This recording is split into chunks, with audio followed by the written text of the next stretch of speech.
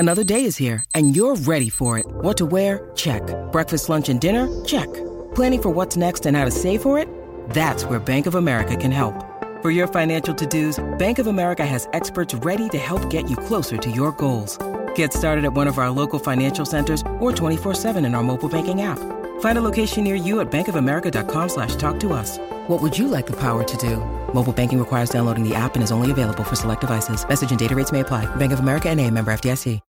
When you need mealtime inspiration, it's worth shopping Kroger, where you'll find over 30,000 mouth-watering choices that excite your inner foodie. And no matter what tasty choice you make, you'll enjoy our everyday low prices, plus extra ways to save, like digital coupons worth over $600 each week. You can also save up to $1 off per gallon at the pump with fuel points. More savings and more inspiring flavors make shopping Kroger worth it every time. Kroger, fresh for everyone. Fuel restrictions apply.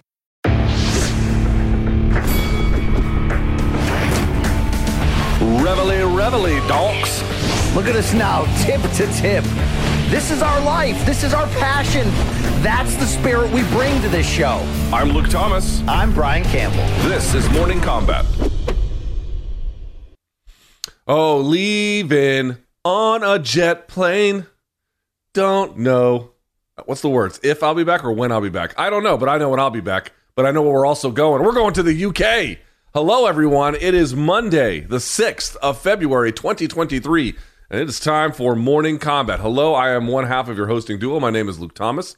I join you from the capital of Estados Unidos, right here in Washington, D.C., joined by my Connecticut brethren who somehow survived that cold snap was legit on Friday, that he made it. It's my friend and yours, going to Europe for the first time. Woo! It's B Sizzle. What's up, man? Hold on, Luke. I got to take a call. It's London calling, okay?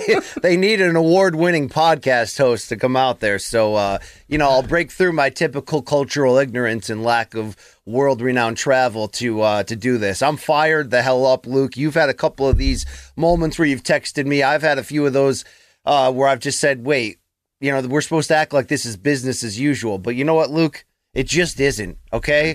We host this stupid show that all of our stupid viewers love, and it's really stupid, right? And now we get to go to the UK. I don't know who greenlit that, but it's pretty damn stupid, and I love it, Yeah. It is this is the dumbest show ever. We're going to bring that idiocy across the pond back to our relatives in terms of historical origin, the Brits. But it'll be more than the Brits. There's going to be some French there. There's going to be some Irish there. I hope you get kidnapped by some Indians, Luke, who as revenge for refusing to honor your origin story. Mm-hmm. Mm-hmm. BC, do you like Indian food? Wow, you just got out of that one quick. You're like, yeah, wow. I mean, it's just a very stupid line of inquiry. Do you like Indian food? I do. I'm a little bit of a bitch when it comes to hot, to spicy, but I do enjoy it, definitely. Okay. Well, I was going to say this.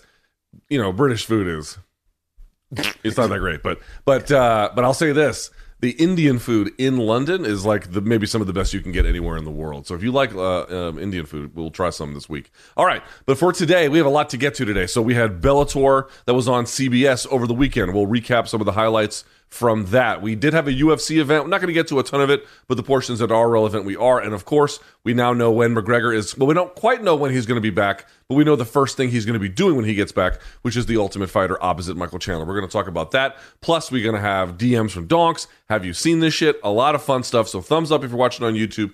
Hit subscribe. BC folks should know, they should know, and I mean this quite seriously, there are like a handful of tickets left. It is still possible. Candidly, you're probably not going to get a great seat, but we do have like a handful of tickets left if folks want to come see Wednesday's show, right?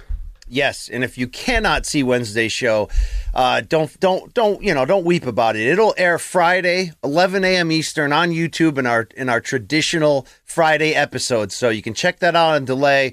We'll have a nice bonus for you this Wednesday coming up. We won't have our normal morning combat. We'll be filming a lot of fun stuff Wednesday, but we'll have the pregame preview with Chuck Mindenhall sliding in. So a lot to be excited about for 284. MK and UK, I mean, this, Luke, if you and I should perish over the water, I do want to say I want to go out with a bang. So let's do a great episode today, okay? Like, right. Like the big, I don't know if the Big Bopper and Richie Valens, put on their best show before Buddy Holly was like, hey, come join me on this flight. It'd be great. Don't worry about it. And Don McLean was just waiting there like, guys, come on, go down. I got a great song idea. So let's bang right now, Tui, is really what I'm trying to say. All right, well, that's a very morbid and horrific way to start the show, but we're going to do that just the same. But still, if you want that stuff, it's there. The tickets, there's truly a handful left if you want to get them. But it's going to be a capacity crowd. We're incredibly. By the way, I'm kind of proud that we were able to sell that many tickets. It's insane. Also, I got to say, you know me, man. I normally don't get real nervous. I'd be lying if I said I'm not a little bit nervous for Wednesday's show. I mean, we have a good plan, but it's a big deal. It's hundreds of people that are going to be there. See, that's the only thing I'm not nervous about because I'm weird like that, Luke. This is what I've been dreaming about my whole life. You know what I'm saying? By the way, I have received photos from the Paquettes. They have gotten on the plane. They're in the air right now, Luke. Okay, so committed. They're coming from Mount Uniac. Appy is, if he can clear customs, he'll be coming over from France. So many of our great UK and UK Plus listeners are going to make the hop over. So. I don't care if you're an adopted Welshian like myself, if you're 1/8, Irish, if you got a Scottish last name, all are welcome. Okay, this is gonna. I mean, look, would you consider getting real crazy and like loading up on Delta 8s and driving out to Stonehenge and doing like a old school room service diaries there with some aliens, or that's a little too far for you? Yeah, I'm not driving to Stonehenge. We're not doing that. So, I'm going to stick to London. Plenty to see there. All right. As a reminder as well, we do have some merch for that. You can go to morningcombat.store. I think we have 2 or 3 London shirts in particular, but we have more than that beyond just London attire. You can see it right there. And then let's see what else we have, BC. I think that is it if you're ready to get the show started. Real quickly, though, before we get to topic number 1, we do have to go over the results from OK Bet on Friday, BC. Would you like to know the updated totals? Yeah, I'm climbing out of the basement ever so slowly here. All right, so this past weekend, you and I were both 3-2. Now we obviously had different picks, so I'll go through them real quickly. Your overall record, BC, it's getting better. Still not great. Still 4 and then 10. 4 and 10 is your record overall. Mine is barely above average, 8 and 6. So it's not like I'm out here killing the game either. And we were both 3-2. So for this last week, BC, I whiffed on Fedor. That's an L for me. I did get Johnny Evelyn correct for my favorite. That's a W. Whiffed on Max Roshkov, whiffed big time because he got stopped in the second round. Although he did look pretty good early anyway. Over-under, I got right. I thought Lara versus Avsaragova was going to go the distance. It did. And then I thought Ward versus Homasi was going to end in KO, or TKO anyway. It certainly did. For you, BC, here's your W. Bader, you called it. Neiman Gracie for your favorite. You called it. You whiffed on Derek Lewis. He took an L. You whiffed quite badly on Larkin versus Berkamov to go the distance. It did not go the distance. But you also got right the Emmanuel Navarrete versus Liam Wilson. You had that one ending in a KO. You get what the a W war there as well. What a war, Luke. Controversial, though. Do you see Dan Canobio timed how... So if you folks didn't see this, Navarrete gets knocked down, fine, tries to stumble to his feet, but then he drops the mouthpiece. And if you actually see how long it took for all of it to get done, the referee's trying to deal with the situation. Dan Canobio of CompuBox timed it. It was 27 seconds he had to recover. That's a lot. That's a lot to recover. So, but you still get the W there. Yeah, we'll round up the boxing weekend during Have You Seen This Shit later today. It was a fun spew of events there, just the same. But yeah, OK Bet, Luke, I'm slowly coming back. I didn't plan on going down early. Neither probably did Monica, but it happened, right? But I'm gonna turn my image around, unlike her, Luke. Okay. All right, yeah, steady as she goes. Let's start it. Topic number 1. We're going to start with the biggest MMA event of the weekend, of course. That's going to be Bellator 290 on CBS. There's a few different elements about it I want to talk about. Let's start with just the fights first. Ryan Bader, BC, excuse me, scores an easy first-round stoppage against Fedor Emelianenko in his retirement fight. First question I would have is, was there any real lesson to this fight? It seemed, in the end, just ceremonial. How do you feel about it? Yeah, I mean, look, was the fight ultimately a bit of a letdown from if you had outsized, romanticized expectations of Fedor, potentially knocking him out to walk away on top, or if you had any idea of a sustained back and forth multi-round battle, which I just don't think was in the cards. This was going to be, what recent Fedor fights have been. First round, we're going to touch gloves and we're going to come out throwing. But I got to give Bader credit. He didn't let any of the spotlight, any of the pomp and circumstance, all those legends cage side, he didn't let any of that get to him. And on the flip side, Luke, whether Look, you could have argued it would have been smart strategy to shoot right in the beginning, take down Fedor, and make this as boring and, one-sided in the direction of Bader's strengths that he could have. Instead, you know what he did? He went out there and went mano-a-mano, relied on his speed and a lot of good head movement and foot movement, little sly stuff that kind of gave Fedor a little bit of pause from coming out and just throwing big. And Bader took care of business. It ends up being a little...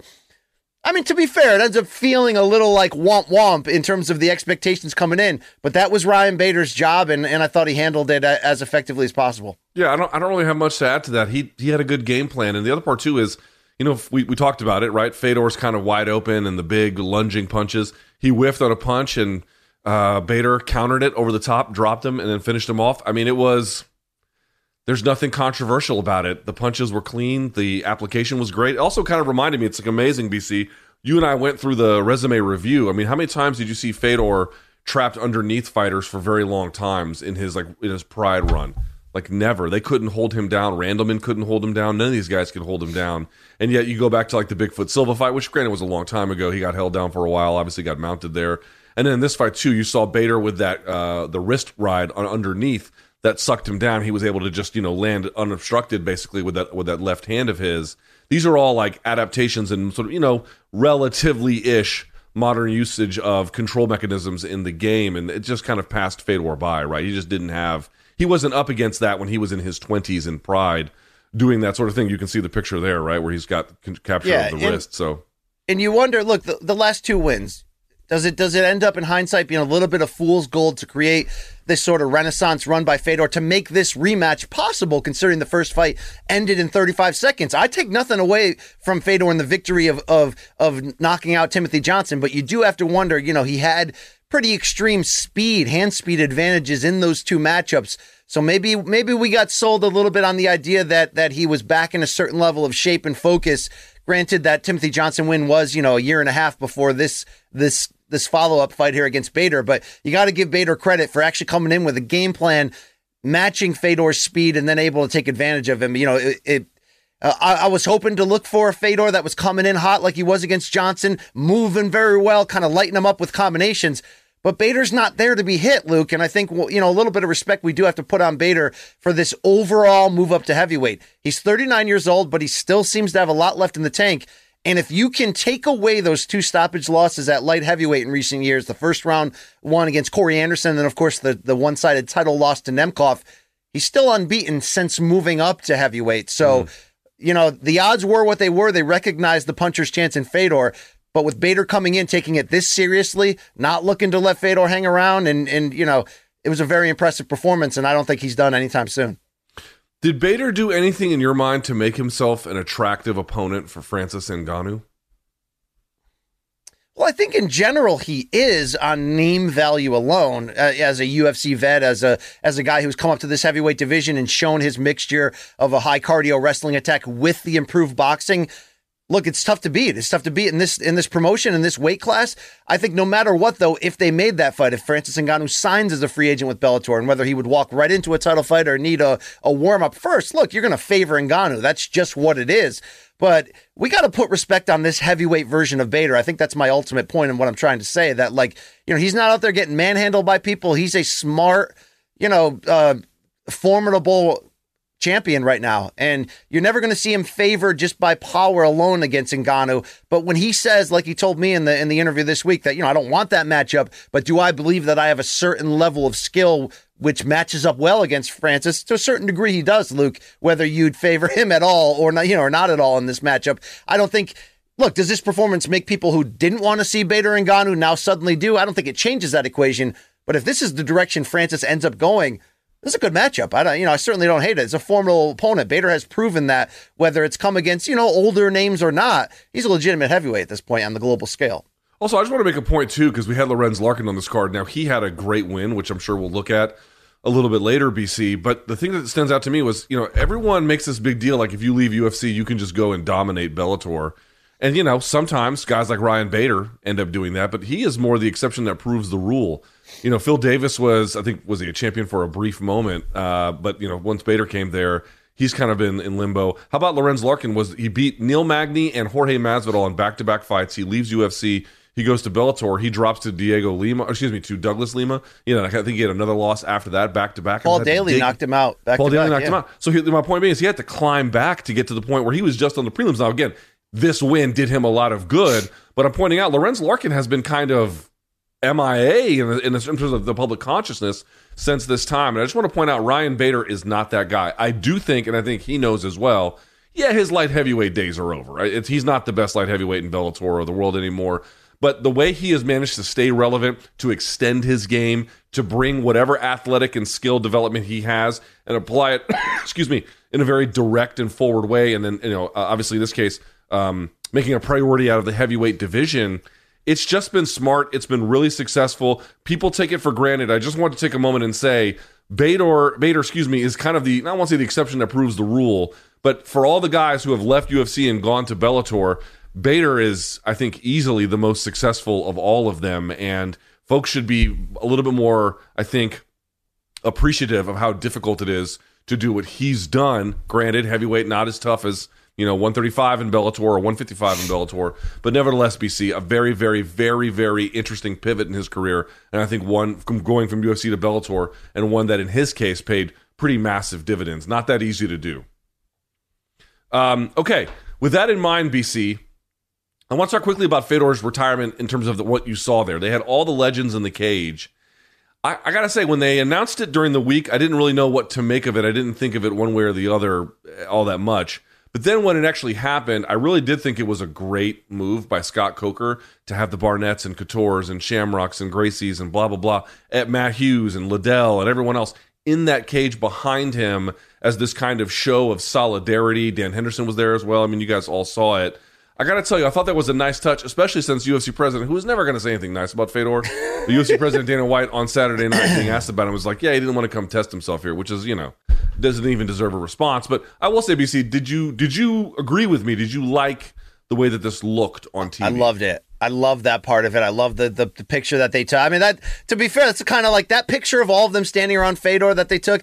That's the kind I'd want framed for my basement wall in here. And it's because of, I think the best thing Scott Coker said about this, whether you thought the announcement on Ariel's show, was hit big or kind of hit underwhelming, is that he felt like this was the end of an era. That's why he wanted to have all those people from Fedor's era there. And it is. I mean, a lot of those guys are long retired, and they were all Fedor contemporaries. And here's what's wild.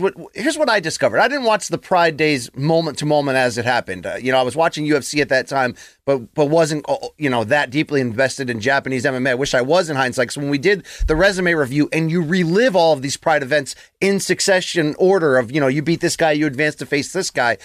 It was incredible, the field that Fedor went through and, going 27-0 in a 9.5-year run. But what's wild, Luke, is watching those, it was like Nogueira was the dude. He was the guy that was destroying everybody until he met Fedor. And I think when you look around at all these contemporaries in the cage on Saturday night, Fedor's the last emperor, the last of the Mohicans, the last whatever. Like, he's the last one that was not only still active, but still relevant and still in a title shot that, look, he earned that. He fought former heavyweight title contender Timothy Johnson and knocked him the hell out and looked like he turned back time in doing so. So I like what that final statement meant of him putting the gloves down with, Couture, Liddell, Mark Coleman, all, Josh Barnett, all these guys, the Gracies, all those around him, because those guys, a lot of those came before Fedor, but Fedor was kind of that bridge from the more barbaric original MMA days of the 90s through Pride, through what ultimately fueled this era of true mixed martial artists into the UFC in the mid-aughts. And even though Fedor never ended up fighting in the UFC, he outlasted all of those legends around him. He tends to have the best record among all those heavyweights around him in terms of the guys that he beat. And he was the last one who still kind of mattered here on CBS. I mean, it's crazy. Look, if somebody would have told you in 2011, when Fedor lost 3 in a row with Strikeforce, where we all were kind of like, man, what a great run, but it's caught up to him, would he still be fighting in 2023? And would it be a sad, disgusting event? Or could he still be fighting on CBS in prime time in a title bout? Dude, you could have watched that rematch and been like, okay, it's what we thought it was. Fedor looked old, and, to a degree he did, because he is old. but him getting to this point, I like his longevity has to be factored in high when you're asked, what is Fedor's legacy and why did he matter? Look at all those legends around him. They all petered out a long time before him, yet they have the respect for the real one. And I can't echo it enough. You and I were both asked a million times on HQ leading up to this or wherever, what is Fedor's true, legacy in that? And, you're always going to mention all the Pride wins and they matter, but the dude's still doing it. And he was 10-3 in the last, 12, 13 years since those 3 losses in Strikeforce. So we really, it's wild to me that the best fighter to never step foot in UFC, which for the longest period of time that this sport has been active, has been the true top shelf major leagues of this, he's still in the discussion of greatest fighter of all time. That tells you a lot, Luke. You got to be great to be in that spot, right? Have never fought in the UFC yet, still have a place at the table in the argument of greatest fighter of all time. That's Fedor's legacy, man. I mean, timeless and just classic, represents the sport, a true gentleman. Look, obviously me interviewing him last week was more about me, right? It was about me having that moment. But in general, the couple smiles and laughs I got out of him, you saw that pop up a little bit here and there, press conference and after the cage. He dropped the guard. It was the end of the run, and we got to see a little bit of who the true man is on the inside. And, I'm not saying he's some mythological perfect man. I don't know what his beliefs are because he doesn't often share them, Luke. But what he does share, it's solid. It's wholesome. It's kind of, it's a throwback to what got us into this sport. And the fact that he could still do this at 46 in 2023, mind-boggling. Whether that matters to anybody, whether that's just romance storytelling or not, you got to be humbled at that. Certainly. The only thing that really stood out to me, BC, I saw someone tweet this. I forget who it was, so please forgive me. I'm cribbing their point, but it's a fairly accurate one, which is, this is not like baseball where you get Jeter's retirement tour. Remember, every team he'd show up to, like the Mariners or the whoever, and everyone had a gift for him as he retired. Like all of his foes would do that, and this went on for the season, and Kobe had something similar when he was alive, and those are fine. I'm not bagging on him, but you just don't get those in MMA. You don't get those hardly at all in combat sports. Retirement fights are usually the fight itself pretty sad. We saw Frankie Edgar iced, right? We saw Shogun Rua recently iced, Fedor, same kind of thing. You're not going to get a celebratory, oh my God, big KO, big sub, last heroics. Sometimes that happens, but it's pretty rare. So that's why it's important for the promoter to do something beyond that to make the retirement, such as you can, telegraph those things, feel special. And it's hard to do. There's not an obvious kind of way to do it. But I thought that building around this idea turned out to be, in the sense of honoring Fedor, pretty good. Having the folks in the cage turned out to be a really nice picture and very symbolic. And I think it made Fedor feel good. It made him feel special. To me, it's just, they're not easy to do. And I know the UFC tries, but I would like to see people continue to innovate to get something closer to what we got here, rather than the old, you got stretchered out. See you when we see you. It should be a little bit more, I would hope. That kind of a thing. I think that's one of the qualities that Scott Coker brings. He seems to obviously be a fighter-friendly promoter, but seems to really respect history. And I think you saw that in the overall presentation of this card. And I'm here for that. I'm certainly here. Look, we could sit here and pick apart Dana's missteps, and we do from time to time. But his history of outwardly talking bad about fighters, sometimes in their absolute prime, and sort of constantly being a downer in that regard. I mean, that's not always the best look when our heroes are on the way out. So you're right, it is rare. I mean, even the only comparison MMA wise to if Fedor had gotten this done, if he had won and walked off, would have been the GSP win. But even that one, it was like he wasn't necessarily planning on retiring. Now, he wasn't going to go with Dana's agreed plan and fight Luke Rockhold next, or whoever was next in line, and actually defend that title. But, it took a while for him to officially retire. And even right now, it seems like GSP's still trying to find that one perfect landing. We don't have exits like this, win or lose, where we are clapping on the way out. I guess we got a close UFC proximity of that, seeing Shogun Rua in Brazil get that fight. But, did that fight matter much? I'd love to see more aging stars go out on their own terms in matchups they can win, preferably against other aging fighters. And so you can have this rare sort of victory tour thing that you're talking about. This sport doesn't typically support that or produce that, but it is possible. All right, point number 2, BC. Let's talk about the co-main event. Johnny Eblen defeats Anatoly Tokov 50-45 and then 2 49-46s. You could probably argue that Tokov won the first round, maybe. I think that's how I had it. But after that, it was the Johnny Eblen show, although he had to rally past certain bad points early in the, I think, second, even third rounds. But he did it, and he put it on him. BC, start with you here again. Most impressive thing about Eblen's victory from Saturday is what? The combination of his cardio and poise, without question. I knew Johnny Eblen was very good, 12-0 coming in, fresh off the destruction of Mousasi, but I had my doubts. I had to see it. And I think in the first 2 rounds, Tokov at least showed why I picked him for the upset. He showed an ability to keep his back largely off the mat, right? His wrestling defense in the first 2 rounds was great. And when he was able to get into a technical striking battle with Eblen, Tokov kind of had the edge. You could have given him the first round, as you mentioned, and I thought he was leading that second round pretty well until Eblen rallied at the end. But Luke, the reason why that you have championship rounds and that more is required in title fights are exactly what Eblen ended up showing. Beginning in that third round, his constant pressure and his never-ending gas tank. I mean, look, he showed that Tokov is a very good fighter, not ready for primetime fully at this level. And now I have to go, okay, I knew, Eblen was very good coming in. Luke, he may be great. He may be a fighter who's coming together right now in his absolute unbeaten prime and showing us how great he can be, because he outworked Mousasi in just about every category. Now he does this to a guy who coming in who had a 7-0 record since coming to Bellator and had a lot of strengths and abilities here to either cancel out Eblen potentially or maybe even come over the top and win it.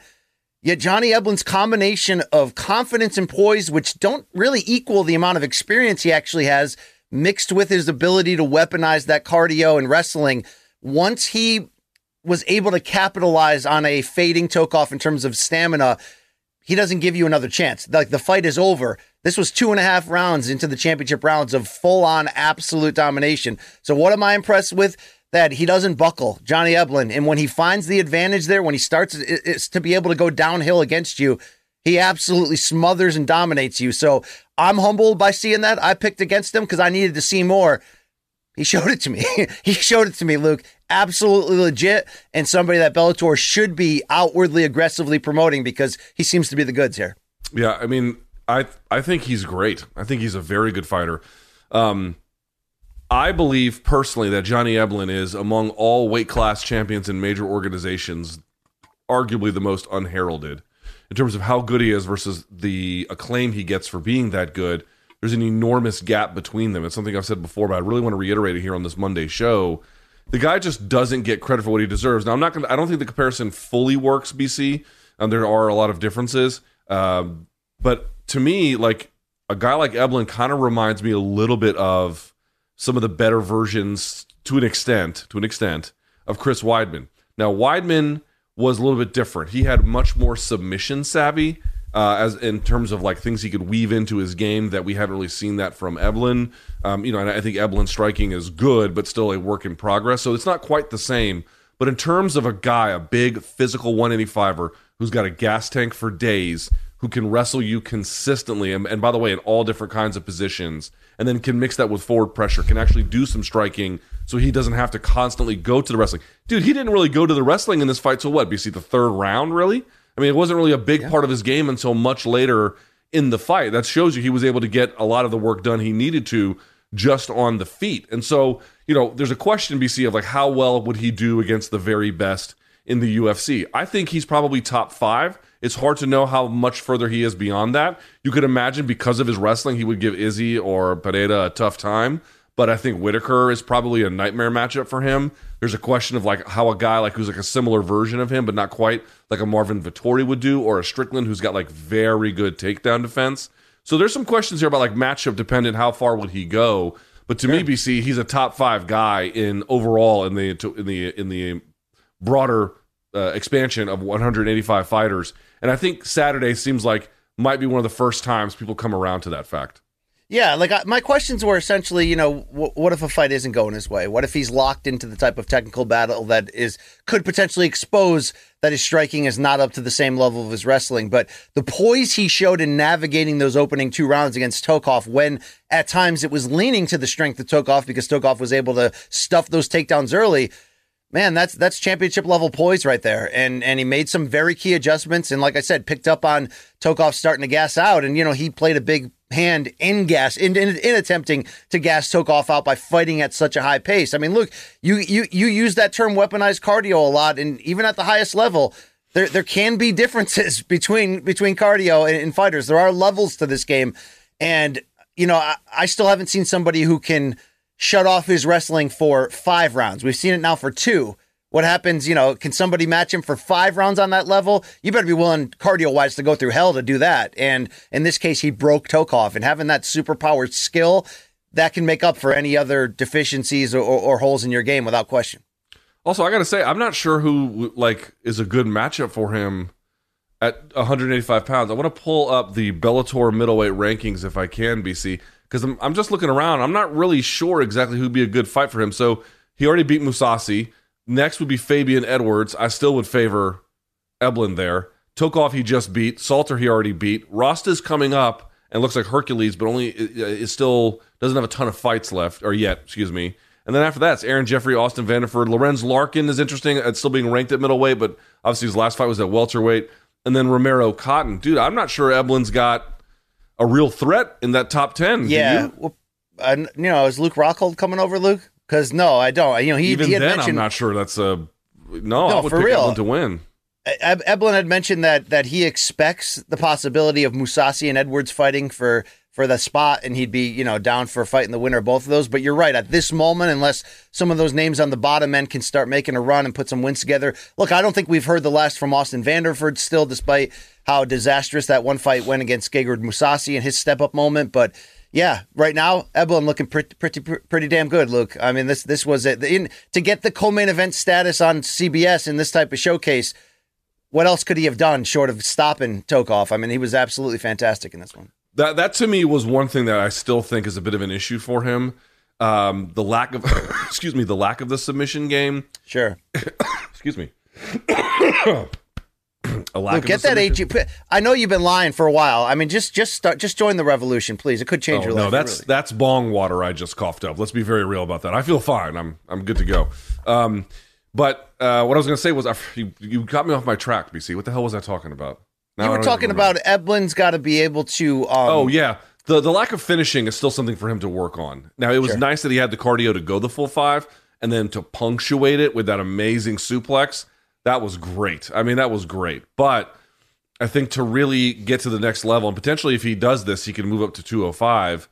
The finishing got to really put on a little bit more of a way to introduce danger and not just control into some of these bouts. That's me nitpicking. I'm very much nitpicking, but I do think he's got another gear to hit. I guess the point I'm trying to make. And this was a great showcase in terms of how he's getting there.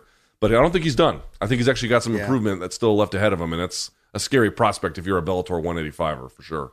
Luke, we got breaking news. Do you care about it at all? It depends on what it is. Tell me.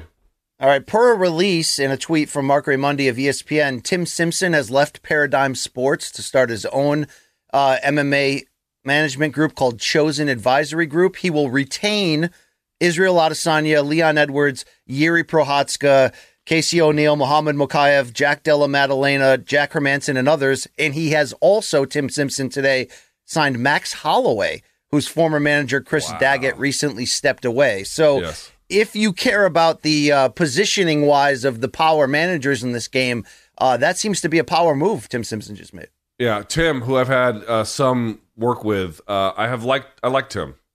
Tim is so far has proven to me to be definitely one of the better managers in the game. I'd be curious to know what the story is about him going out on his own, though. What's it called? Chosen Advisory Group? Yes, Chosen. Not Chosen like the villain from Karate Kid Part 2, Luke. More like Chosen. Yeah, Chosen as in like the Frozen Chosen, like the battle in the Korean War. I think Mark is saying that the news was first reported by Ariel, so whoever had it first, there you go. But interesting news here. I can't wait to see the latest MMAI video reacting to this. Thank you very much. Very good. All right, let's go to point number 3 here, BC. It opened the show, and you knew what you were going to get. You were going to get like just absolute chaos, and you got something pretty close to that. Brennan Ward and the comeback continues. Now his third fight since basically getting his comeback. This was the first like real opponent he had, and this was the first one on a big stage. I think even outside of Connecticut. So here he is. He fights Sabah Homasi, and BC, He looked a little bit flustered early, but put it on him, proved to be the more superior power puncher, it seemed to me, and then was able to really just kind of close the show with overwhelming force and ground and pound. How did Brennan Ward look to you? He looked incredible, and it was a little nerve-wracking in that first round because I think the lack in striking technique and overall skills looked a little bit wider than I thought it would come in. I picked Homasi to win. We all assumed it would be a brawl. But when Ward started getting lit up early, got hit with those flying knees, I wondered if this was too high of a move up. If the 2 comeback wins last year were too low in terms of getting his feet back. This was the big leagues now, and it was on CBS, no less.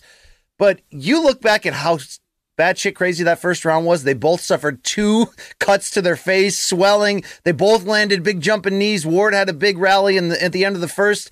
I did not expect that he was going to be able to drag Homasi that deep into a war to the level where Homasi started falling apart, and Ward only got better the more tired Homasi got.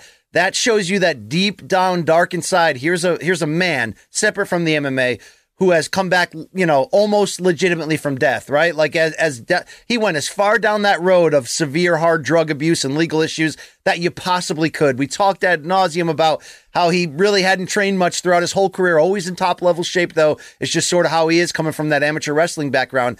But this was a massive step up in showing poise, all that stuff that could lead him. I know he called for a title shot immediately after. Look, he's still putting things back together.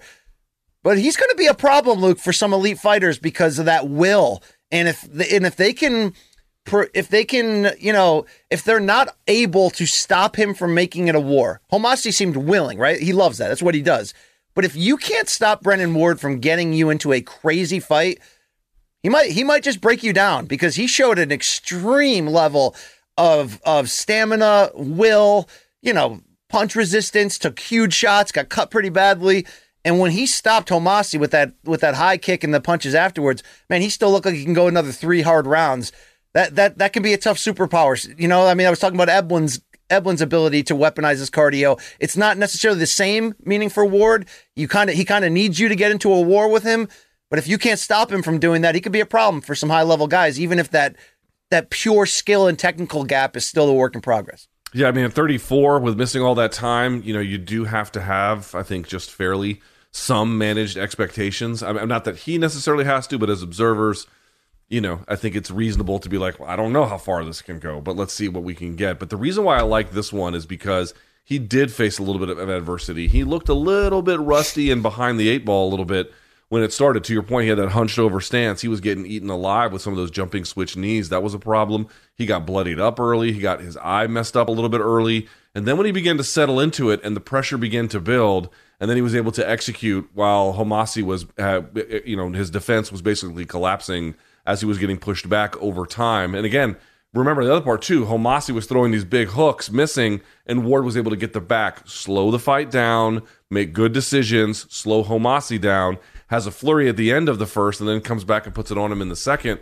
Dude, that's just good judgment from Brennan Ward, right? Like, the fight's getting a little bit chaotic. I'm getting touched up a little bit. Let's take advantage of some broader techniques. Let's put the fight on my terms. Let's slow it down a little bit. Just taking some of the, if you're going to have chaos upon your initiation, not theirs. And he wasn't quite getting that. By draining Homasi a little bit, he switched the dynamic a little bit and he was able to take over.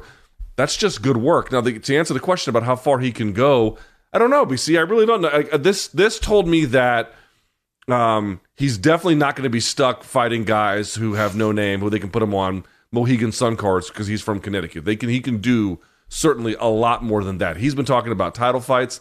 I don't know if Bellator is going to look at this necessarily and think we should put him in a welterweight title fight. Maybe they will. I tend to think he probably has to beat 1 or 2 more guys.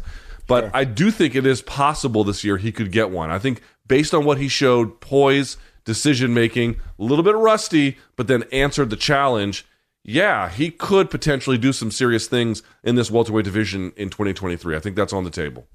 I mean, if he wants to take up the middle cushion on the Room Service Diaries couch one day, Luke, and tell us the long story to come back here, I'll get my popcorn ready for I don't know if we can call him the king of Connecticut just yet, but a high prince in that royal court. You know what I'm saying? Meek Glover, Brennan, Chuck Mindenhall, all this apathy, all the CT MMA guys with CTE. We're all going to come together.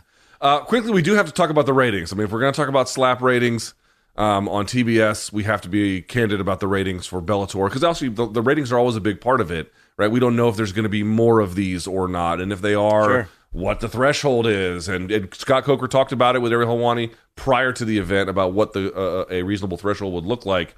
Now, we don't have full and complete numbers for two reasons. One, we only have 9 to 11. We don't have any sense of what happened after the 11 o'clock broadcast. We will get some of those numbers tonight, so this number is going to go up. Also, BC, this is the real X factor. I just don't know how streaming is going to impact it as well, where you have Paramount Plus and blah, blah, blah. But that being said, ratings were not great.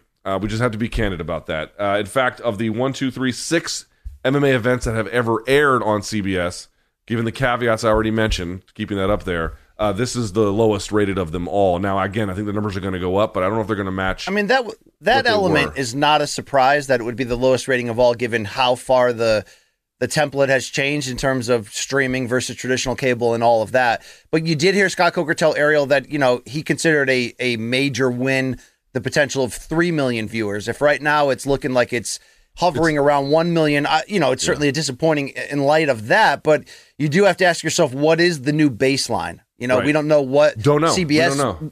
We don't know what CBS was looking for toward the idea of doing this more often for big events, maybe bringing back boxing. They had huge success ratings-wise with the Porter Thurman and Thurman Garcia fights that aired in 2016 and 2017 on big CBS. Obviously, us being, big Paramount guys, we hope for good things moving forward. And I think if you're a combat sports fan, you would want Bellator to have the access here for big-time events like this. But, yeah, Luke, it's hard to really know in this day and age. What I don't know. And will those numbers, can they change dramatically once the streaming numbers come in, once the post 11 p.m. numbers come in? So it came in the 9 to 11 o'clock slot fast nationals, which is like your overnight numbers. They came in at 928K. I think when you get past 11 o'clock, it's definitely going to go past 1 million at a bare minimum. And then with the streaming, it's hard to say. Could it do 1.5 million? 2?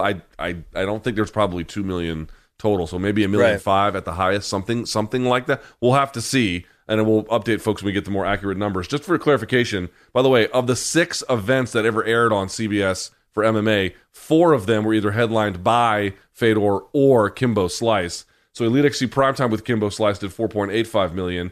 Elite XC Unfinished Business, which did not have him, was 2.6. Then you bring him back for Elite XC Heat, 4.5 million. Kimbo Slice, a goddamn ratings juggernaut. Doubt. Then Strikeforce Fedor Rogers was at 4.04 million. Strikeforce Nashville, which of course we all know the story there, 2.9 million. And then Bellator 290 again. Overnight, this will go up, but it stands at 928K. I don't. The other ones felt bigger, like these cultural moments were like, oh my God, MMA is going to be on CBS. In the case of either Fedor or Kimbo Slice headlining, it was a really big deal. Everyone was kind of paying attention. And in this one, because the age, we're just in a different time with MMA's relationship to broader society. It's it doesn't have the same. This used to be like a punk rock move to put MMA on television, and now it's sort of just another sporting move. It's kind of, in a good way, transitioned up to that extent. I will say, I didn't see on CBS a ton of promotion for this. I don't know if I missed it. I don't know if there was other programming from the previous week leading up to this. And I also don't know if this is going to reach the threshold where they will do subsequent shows. Right. But not a great number, if we can be honest. Well, we got to see what the peak number is, because you have the average across the whole broadcast, and then you have the peak. So you mentioned that Strikeforce Fedor versus Brett Rogers, which was the last big one, right? Nashville was the one after that shut the deal down, but the last big one, that peaked at, nearly 5.5. So let's see how high that peak actually was. But yeah, lower than the expectations that were expected. I still think a worthy gamble from Coker, but I think tied to this news, Luke, a lot of people DMing me saying, you guys better talk about this.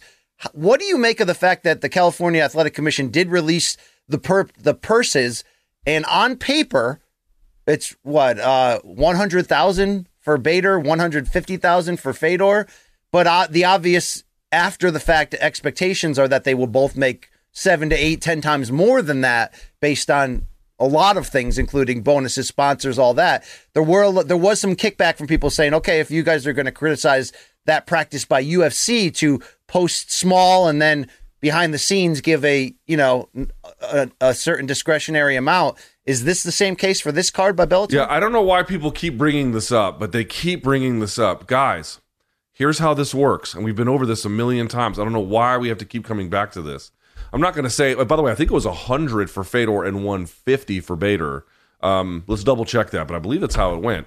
Guys, we know from court documents that Bellator gives about 46/47% of their annual revenue to fighters. This is what they can offer, right? This is what they can offer. Now, maybe there's more on the back end that we don't know about with Fedor. Who knows how he gets paid. I have a very strong suspicion it's probably not just 100K, but to the point you're raising, like, which for UFC, would we draw the same distinctions? This is the difference. The difference is that Bellator doesn't have any other money to give. So what you see the fighters get is literally them maxing it out in terms of their annual budgets basically every time. So if it ends up being less than a UFC card or not in keeping with what you might imagine, those are fine criticisms to make. But my response is going to be, where would you like the money to come from? In the total amount of their budget, they're giving away 47%. There just isn't much left. So it's right, not but isn't the the same. spirit of that criticism from UFC fans who feel we are too harsh on UFC's every move that it's the same practice that they would do of underreport the total? Oh, it might be. Sure, it might be. I don't know if it is, but if it is, sure, then it's it's all part of the same industry practice. In which case, it's because there's no chance Fedor agreed to 150K fight. Yeah, on CBS. It's very very difficult for me to believe that. It's very difficult for me to believe. But if you're just wondering about Bellator payouts, be like, oh my god, these guys on Bellator, like on the prelim card, they're making like 5 and 5. It's like, again, one more time, what we're asking for is for the UFC to share a greater percentage of their overall revenue to put it more in line with what you might see in other professional sports. Bellator already does that. We know that. We have evidence of it. We have proof. Now, whether they're doing the same kinds of promoter tricks, like, to your point, hiding it here and, bonus there, yes, none of that is great, and that's a big problem. I just want to be clear about the overall numbers. Bellator is sharing 47%. I just don't know what else you could ask them to do. Right? Am I missing something? Yeah, I know. I mean, I don't love the practice, whether this is Scott Coker doing the old UFC trick or not, of trying to underreport so others don't know, and but right. There's no chance they fought for just that number. I mean, I don't love that practice, Luke. No, I don't love that practice either. And who knows how Fedor gets paid too? Like how much with sponsors or right, Russian TV. I mean, there could be a lot of elements mixed. There's a lot of different elements to it. He didn't fight for 100K, but to your point, and also like we should just say any promoter engaging in practice of like show and win, for example, like it shouldn't be that way. It should just be what your purse is. You're already slotted to pay them anyway. So let's just be very clear about that. I'm more any of those need to go away, whether it's Bellator, PFL, UFC. I'm more speaking of what do they have? What do they share? Bellator is more or less maxed out in that sense. That's all. Quasi-related, Luke, did you see that Jake Paul said publicly he would be willing to box KSI at the end of this year, but only if they both agreed to a winner-take-all, where literally the loser would not get a single dollar for taking the fight and competing in it? I did not see that. Do you care about that? No. All right. Not even a little. All right, BC, let's switch gears to UFC if we can. So it was announced after Friday's show, because why would it be before, that Conor McGregor and Michael Chandler are going to be the next coaches on The Ultimate Fighter. Now, I'm not sure exactly when that starts. It is roughly expected that whatever fight between them will take place in either the third or fourth quarter of this year. USADA came in and be like, well, he hasn't re-entered the testing pool. And I'm always like, whenever I see USADA try and like regulate what Conor's doing, it reminds me of that scene from, which Batman was it, where it's with Bane and he turns around to that Jamoke and he goes, do you think you are in charge? Do you feel in charge? That whole bit. It's like, do you feel like you're in charge here? You haven't seen. I'm fucking up the story, but you know what I'm talking about. BC, let's talk about this. Choices for the Ultimate Fighter as coaches. We talked about that a little bit when they had mentioned Tony. And also, is this the right move for Conor McGregor? It's an interesting one. It does make me wonder, did we just fall for, and we're finding out here from our great staff that the Ultimate Fighter series is scheduled here to air May 30th to August 15th. So this will be all summer with the fight afterwards, as you said, and Conor will have to, in theory, undergo 6 months of testing. I just wonder, like, was that Tony Ferguson just tweeting it out to bring some attention on himself, or what was the deal with that? Was that floated out to put pressure on either Conor or Chandler to give in? Either way, this is a big move here. I've said it before. I'll say it once more. To put Tough now, Dana's did everything he could to keep it alive. Now it's on ESPN. Now you get to put Conor McGregor back in it when he's been, away from the sport for so long. Once again, it's a smart move. It's big business. I am a little surprised about the matchup, though. Because to me, this is a fight, yes, that Conor can win without question. But based on recent history of both of them, to me, this feels like a fight that Michael Chandler can win, should win, and will win. But Luke, when I saw, we always get those emails from the various overseas betting accounts that want to give you like the first line. Dude, the first line on McGregor versus Chandler is McGregor as the favorite, as is the updated line as well. He's an even bigger favorite, I think, minus 140 around there. I'm very surprised by that. Now, Dana did say Saturday night afterwards, after the UFC card, that he doesn't know any details surrounding this fight, which I think is really weird when he's the boss. Anyway, Ariel Helwani did report from his sources that this will be a welterweight contest, which I guess, again, makes sense. Conor gets to call the shots on things like this. But, Luke, what am I missing here from the idea that there's way more questions regarding Conor in so many categories as it pertains to fighting Chandler, that I love this choice to make Tough matter again, to do a long-term build for a big pay-per-view fight, which this will and should be. But this is a tough-ass fight for Conor McGregor because it will be a war, and even though that might facilitate more opportunities for him to win rather than putting him in there, let's say, against a wrestler who's going to drag him down, dude, this is the kind of stuff that Michael Chandler does on the regular against the most elite fighters in the world and either wins or, like he did against Charlie Oliveira, comes that close to winning. It's going to be a tough-ass task for Conor. What am I missing betting odds-wise? Conor, if he's at all the way he once was, is a sniper and would be able to pick off Chandler, I think, at various points. But, like, Conor's also had a rock chin. But I've been the last of the Mohicans until very recently to believe that Conor can still magically create that guy back in the lab again and have that same mixture of drive with whatever's left of his athleticism and the fact that he does take long periods of time off since the Eddie Alvarez fight where it's hard to stay crisp. Michael Chandler's in the cage, like clockwork every couple months, right? And he puts on these barn burners that, to me, this is a very uphill battle for this version of Conor, but I like the boldness. I like that they're not giving him a supposed easy way out of Tony, even though you can justify it like the Cowboy comeback fight. This is going to be a big event. It's going to matter. It's going to be dramatic as shit, but they are asking a lot of Conor here, so it's put up or shut up in terms of his future. I actually like this for Conor a lot. Obviously, it does great things for the Ultimate Fighter in terms of viewership. That, to me, doesn't really matter one way or the other. But I think it gives you a window into it gives you a little bit of a window anyway into whatever kind of state Conor's in. It gets the fan base warmed up by him because he's been gone for so long, and there's been a lot of really bad headlines around him, or at least controversial ones anyway, related to both USADA as well as any alleged criminal activity outside of the cage. And it's just been a very, very strange time. And even that last fight with Poirier was strange, and his whole attitude was strange. There's just been a lot of, strangeness and distance between himself and the actual game, right? This kind of gets him a soft landing into the game. It boosts the ratings of the Ultimate Fighter. It gives fans a chance to reconnect with him and anything else that goes into it. Plus, it's going to promote the fight, at least in terms of all the digital assets you can create, all the promotional material it's going to create. It does a lot for an eventual fight with Chandler. I want to point out something. Folks being like, oh, well, why would UFC 284 need to be promoted outside of the actual fight week, which of course starts today or whenever? And it's like, well, this just shows you when they actually plan, yes, the Ultimate Fighter takes care of a lot of that on its own as the Ultimate Fighter, but it just goes to show you when the UFC wants to really promote a fight and get very much ahead of it to give it a lot of promotion in the lead time far outside of fight week, they can and they do. They can and they do. It's a great example of it. Different circumstances, obviously, because of the vehicle of reintroduction, but it won't just be that promotes the fight. There'll be a ton of other stuff far outside of fight week that does the job as well, BC. And I just want to be clear, like with the UFC, they have a very, very capable promotional machine when they want to use it. They're wisely using it here. I think it'll be good. Now, look, here's the deal. If Conor McGregor wins it, and look, it's not lost on me style-wise why Conor could be confident, or even though I don't agree with the lines, I mean, I get how you described of why Conor's in this fight and has an opportunity. If he wins it, Luke, I mean, dude, he might be fighting for the lightweight title next. That's just how that works.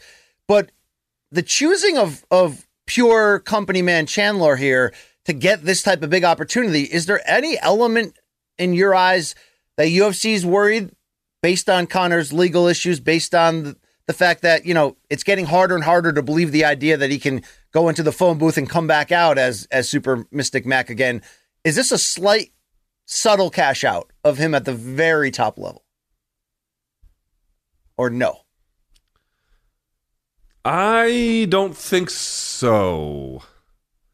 Cash out. No, wouldn't they be more banking on him having like a rebound? Isn't this whole idea to rebound him? Well, I mean, so my point was, you just as easily could have gone Tony, and we would have accepted it. Oh, I see. You could have gone a veteran like RDA, and I'm not saying that's an easy fight for Conor either, but you're going the very dangerous-ass Chandler, who I know does lose against the super elites, but dude, he fought his ass off against Poirier in defeat, fought his ass off against Oliveira, is dangerous as shit, could wrestle if he wants to.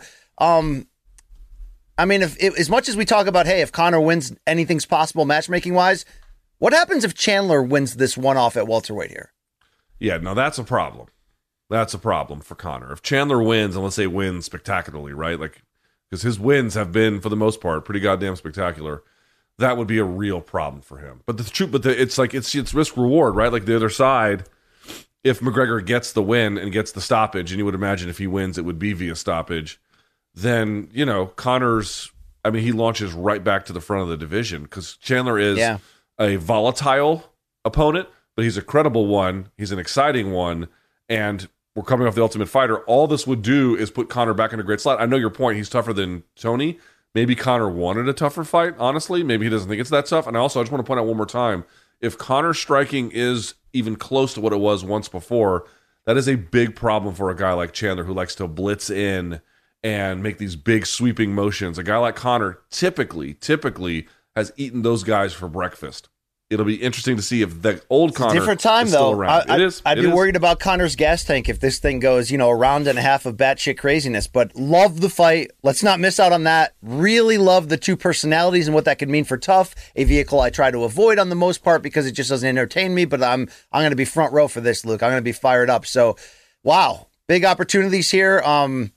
I mean, look, worst case scenario with a win for Conor, he could get a Poirier trilogy if he really want, or is it at this point? Are we talking about a fourth fight, Luke? If he really wanted it, yeah. Or he could get a title shot in multiple divisions. I mean, you never know. Same thing with it's like, how damaging would a knockout loss be, though? I guess it would depend in some levels of what he looked like leading up. It'd to be that. bad. It'd be bad. Yeah. It'd be very bad. By the way, my friend RJ Clifford, who is a producer for some of the stuff that UFC does for their weigh-in show, he's a host at Sirius XM as well. He made a point on Twitter I thought was excellent. He writes, quote, Michael Chandler has gotten more out of his 2 years in UFC than most fighters get in 2 decades. A title shot, 5 pay-per-view appearances against marquee opponents, a tough coaching stint, and then the golden ticket against Conor. I mean, you want to talk about maximizing your time in the UFC. And I made this point on Twitter, and of course, Twitter is a place where reading comprehension goes to die. I've noticed that it doesn't really matter what you tweet. People decide what they think it means, even if it bears no relationship to what you actually write, and then they have issues with that. But the point I wanted to make, BC, was that you saw this a lot 10, 12 years ago, where guys who were in Sengoku, Dream, IFL, you name it. WC got bought out, but, Bellator at the time, guys like Alvarez, Hector Lombard when he came over, guys who had already built up a name that were in another organization that the UFC wanted to acquire, they would often get better deals than their contemporaries who had to put together like enormous win streaks to reach a commensurate level inside of UFC. They didn't have to do all that, and they typically got better contracts in the end. Now, certainly Michael Chandler has done the most to make himself attractive to the UFC for these fights and for these opportunities. But it just sort of goes to show it is often better to be acquired by the UFC in terms of all the things that might be available to you, right? You have some leverage. They want it. They're going to bring up a little bit more of the Brinks truck to get you or other opportunities. versus just being a homegrown guy who has to fight his way to the top. If Chandler had to fight his way to the top, does he get at age 34? I'm going to read you these: Hooker, Oliveira, Gaethje, Ferguson, Poirier, and then Conor McGregor. I have to tell you, I don't think he does. Well, you have to add the asterisk of, I mean, he didn't just come in with a company man, quickest way to Dana's heart mentality. He's doubled and tripled down on it. He was willing to go to Abu Dhabi on day one to serve as the backup for a title fight. He was willing to take on any big name and go out there gun. I mean, he's. You could argue, Luke, he's fighting in a style that's just not always the smartest in direct correlation to his odds of winning. Yet he's willing to be that guy here for a good time, not a long time. And it's a tightrope to walk in terms of having enough of a winning record coming out of crazy fights like that to keep getting opportunities. But he's been everything Dana White could have dreamed of and then some. So it seems like a special case scenario when making a point like that, but I do get your point. Look, you know what's interesting? Well, hold on. The reason I make the point is because it's backed up by facts. I mean, people want to gloss over it and make it be about like all the great work Chandler has done. I'm not taking that away from him. Chandler has done great work. But if you just examine the guys who got cherry-picked from other organizations and look at their contemporaries who are already in UFC and then examine their contracts, they were almost universally, it was much better to be acquired to get to the front of the line without having to fight your way through it the whole way. And I'm just saying, yes, Chandler has more than done what he was asked of. Sure. Also, coming in at age 34, the way he did, it put him at the front of the pack without having to do a lot of the other things that his contemporaries had to do. Just reminds me of 2013 when I was at ESPN and doing big stuff and first started realizing that I can't pay my rent, and somebody important told me, hey, they're never going to pay you because you came up with them. You're going to have to leave and one day come back if you ever want. And that's how business works at the end of the day. Luke, you made a comment about Twitter being such a... Twitter is like the last place I feel like you should be because it's got to be just constant disappointment. Because when I examine, closely our friendship, Luke, and the times that I've, touched a nerve or hit the wrong button and you've, been really pissed off, the purest you ever get pissed off at me is not an inappropriate joke, not miscalculating Colombian stereotypes. It's when I feel like you are making an argument in bad faith. You tend to lose your shit at me, even when it's not warranted. That's all you get all day on Twitter. Yeah, I know. The thing is, for me, it's like, I don't, like, any person over the course of a year is going to have, let's say, on the show like this, 1,000 opinions, and half are going to be right and half are going to be wrong. That's humanity. You can't get around it. So I accept that in the course of doing this job, you are going to say and do wrong things, and I understand that. What I just cannot tolerate is people not understanding what I am saying, because in many cases they don't want to. In other cases they have poor reading comprehension skills, and then deciding that my point is actually something that I'm in no way arguing, in no way advocating, and then going to battle over that, and then being ugly about it afterwards. Like I'm not even arguing anything you're saying. It's like, if I'm wrong, let me be wrong about what it is I'm actually saying, and I can accept that. What I cannot accept is bad faith and or all the other bullshit that comes with it. How far away are you from turning the comments off on your Twitter post? No, I don't. Not at all. I don't care about that. But because you got tough, thick skin, because you're half Armenian. No, I mean, people are gonna say. Listen, I've recognized that. Listen, okay. We're in an industry with people who are hopelessly lost by and large, right? Hopelessly lost. And so I don't imagine that the role that I'm going to serve with the time that I have in this industry is going to be grand in any kind of way, or that I'm going to be especially convincing to a bunch of people who are desperately lost. But what I do think is possible is to at least introduce ideas that otherwise potentially would not get introduced, or to give advocacy to opinions that may get lost or otherwise just not a part of the conversation. So I fully expect disagreement. That's the only inevitability with Twitter. The only thing that I ask is that if there's going to be disagreement, just make it about what I'm actually saying and not about what I'm not actually saying. I think that's pretty fair, but tough to do. Apparently, tough to do. Right. And also, dude, there's so many people in this fucking industry are stupid. Like, I don't care about their opinions. Like they have, these people being like, Andrew Tate's great. Like, I don't. Your opinion is shit. I'm not interested in convincing you. You're not very bright. So why do I care? I'd rather just put out the information to the world. And if people find it valuable, great. If they don't, that's great. Just be honest about what it is I'm saying and not. All right, BC. Sometimes people in this industry say things that make sense. Did you see on Instagram that they asked Jamal Hill a lightning round of questions, including who he thinks the best looking UFC fighter was? I did not. What did he say? He said Warrior Princess. Who's that? I mean, maybe great championship minds think alike. Who is that? Who's the Warrior Princess? Cheyenne Vlismas. Cheyenne Vlismas. Okay. All right. Do you have your pants on? I'm just curious. I was just relaying information I learned on Instagram, Luke, which is what I do on a daily basis here as a journalist. Okay. Thank you. All right. Last but not least, BC. I guess it's great news if you're Sergey Spivak. Everyone else, I don't know. Derek Lewis is now 1-4, I believe, in his last 5. He was submitted in the first round by Sergey Spivak. BC, I would like to know your overall impression. I watched the fight again this morning, and dude, Derek Lewis got big brothered. Like, he got thrown around the octagon by Sergey Spivak. What is your biggest takeaway from this fight? It's over. I know Dana White said afterwards that, don't worry, Derek Lewis is fine. I love him. And, and yes, you should. You should love a guy who's got a great personality, has the most knockouts, right? And I think in UFC history and fights in such a straightforward and fun style. But his run of main eventing cards, in my opinion, and fighting either elite or guys who are trying to join that elite pool, it's over. Because how many more times can you see a flat performance, an implosion, or in this, or just straight domination? I mean, Luke, I was fooled, it seems, whether that picture that got me all excited about Derek taking this fight super serious was doctored or real or not. But what you saw in there, you said big brother, and I just saw a flat, non-inspired. This is not a shot at Sergey Spivak, who's put together a very good win streak. This is just the realization that this beloved fighter in his late 30s, who has now lost 4 of 5, and I think been stopped in all of them. This was not a performance in which he went out on his shield, willing to throw big shots, and he just got. That has happened in this run.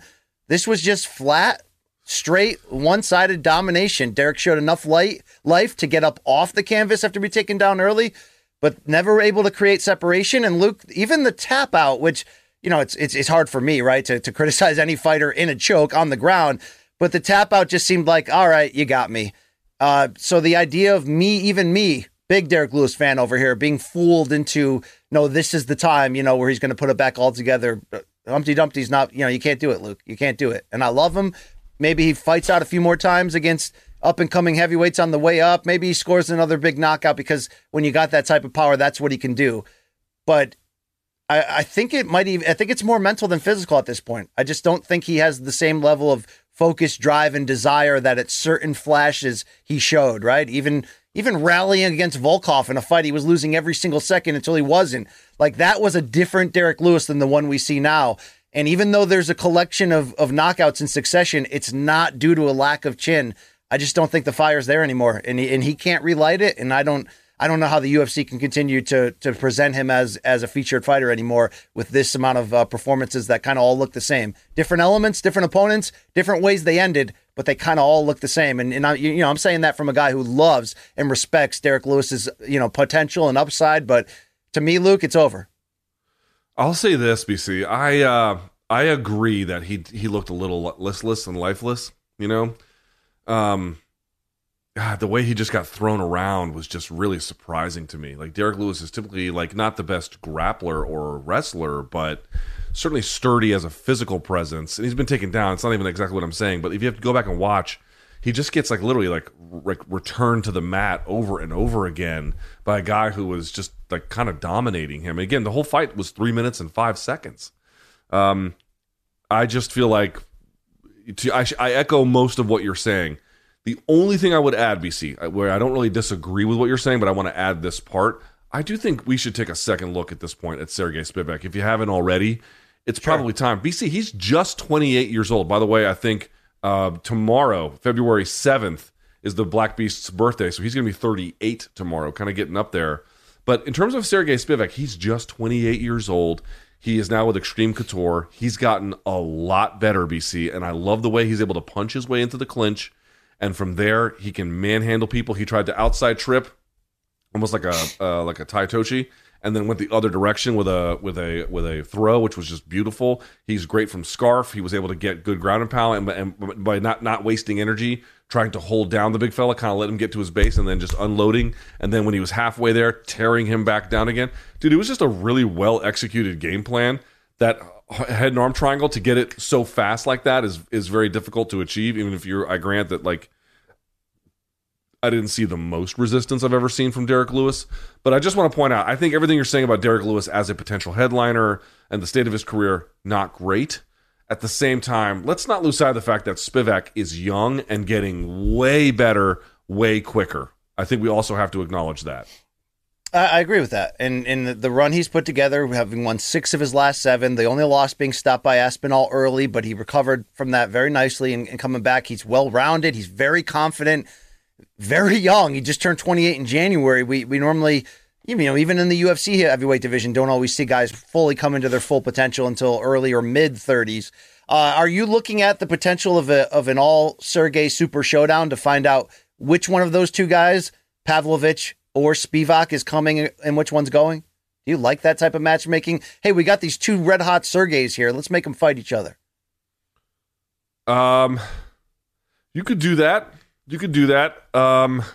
This is the problem with Spivak's win. Like, this is the best win of his career, and this is the best he's ever looked. But because Lewis also looked a little lifeless, here's what I will say. I came out of this fight to myself thinking, wow, Spivak, he looked great. He looked really good. But I didn't think of an obvious matchup next. It didn't necessarily click that'd be a great fight there, and that one would be interesting, and that one would be telling. It sounds like you feel differently. I just didn't have a strong feeling about who would be a great pair for him next. His last loss before this streak of when he won 6 of 7 was a decision loss to Marcin Tybura, who, looked good enough against Blogboy Ivanov on the same card, Luke. I wonder if you run that rematch back going, okay, this is one of the rare guys who's beaten Spivak in this promotion. And Tybura, look, Luke, he's a tough ass out. I mean, he's that guy you got to beat to prove that you're truly coming. So I wonder if that's the better matchup here as we sort of sort this out. Truly just coming. Yeah, I mean, that's what who said that? Sabahu Masi said that. Luke, he had planned on doing. Yeah. Lots of jizzing. All right, so we'll see what happens with what's next. But that's our top 5, BC. There you have it. I believe we don't have any other ads, so it's time for DMs from Donks, BC. The diggity Donks. Hee-haw to that absolute bullshit, all right? We got mail. Viewers. I think. Viewers, yeah. All right, BC. From @big_Mac69. I mean, can you imagine putting that on your resume? Big Mac 69. What's your Instagram handle? Big Mac 69. Dude, it's a triple underscore. You see that, Luke? Just to separate him from the other Big Mac 69s that are out there. You know what's great about that name? It just flows so easily. Very easy to find. Great name. All right. Is there a fighter in any division that you guys recommend should move up or down in weight? Johnny Eblen might explore 205 at some point. I don't think that's crazy. I don't think that's crazy. He seems to have good size in that regard. Where are you on the idea? I mean, Aljamain Sterling's the defending champion in the UFC's deepest weight class, but there has been some sprinkling of talk that an eventual move up to featherweight could be good for him. Do you think that he could thrive there? Maybe. What about Max Holloway to 155? How do you feel about that?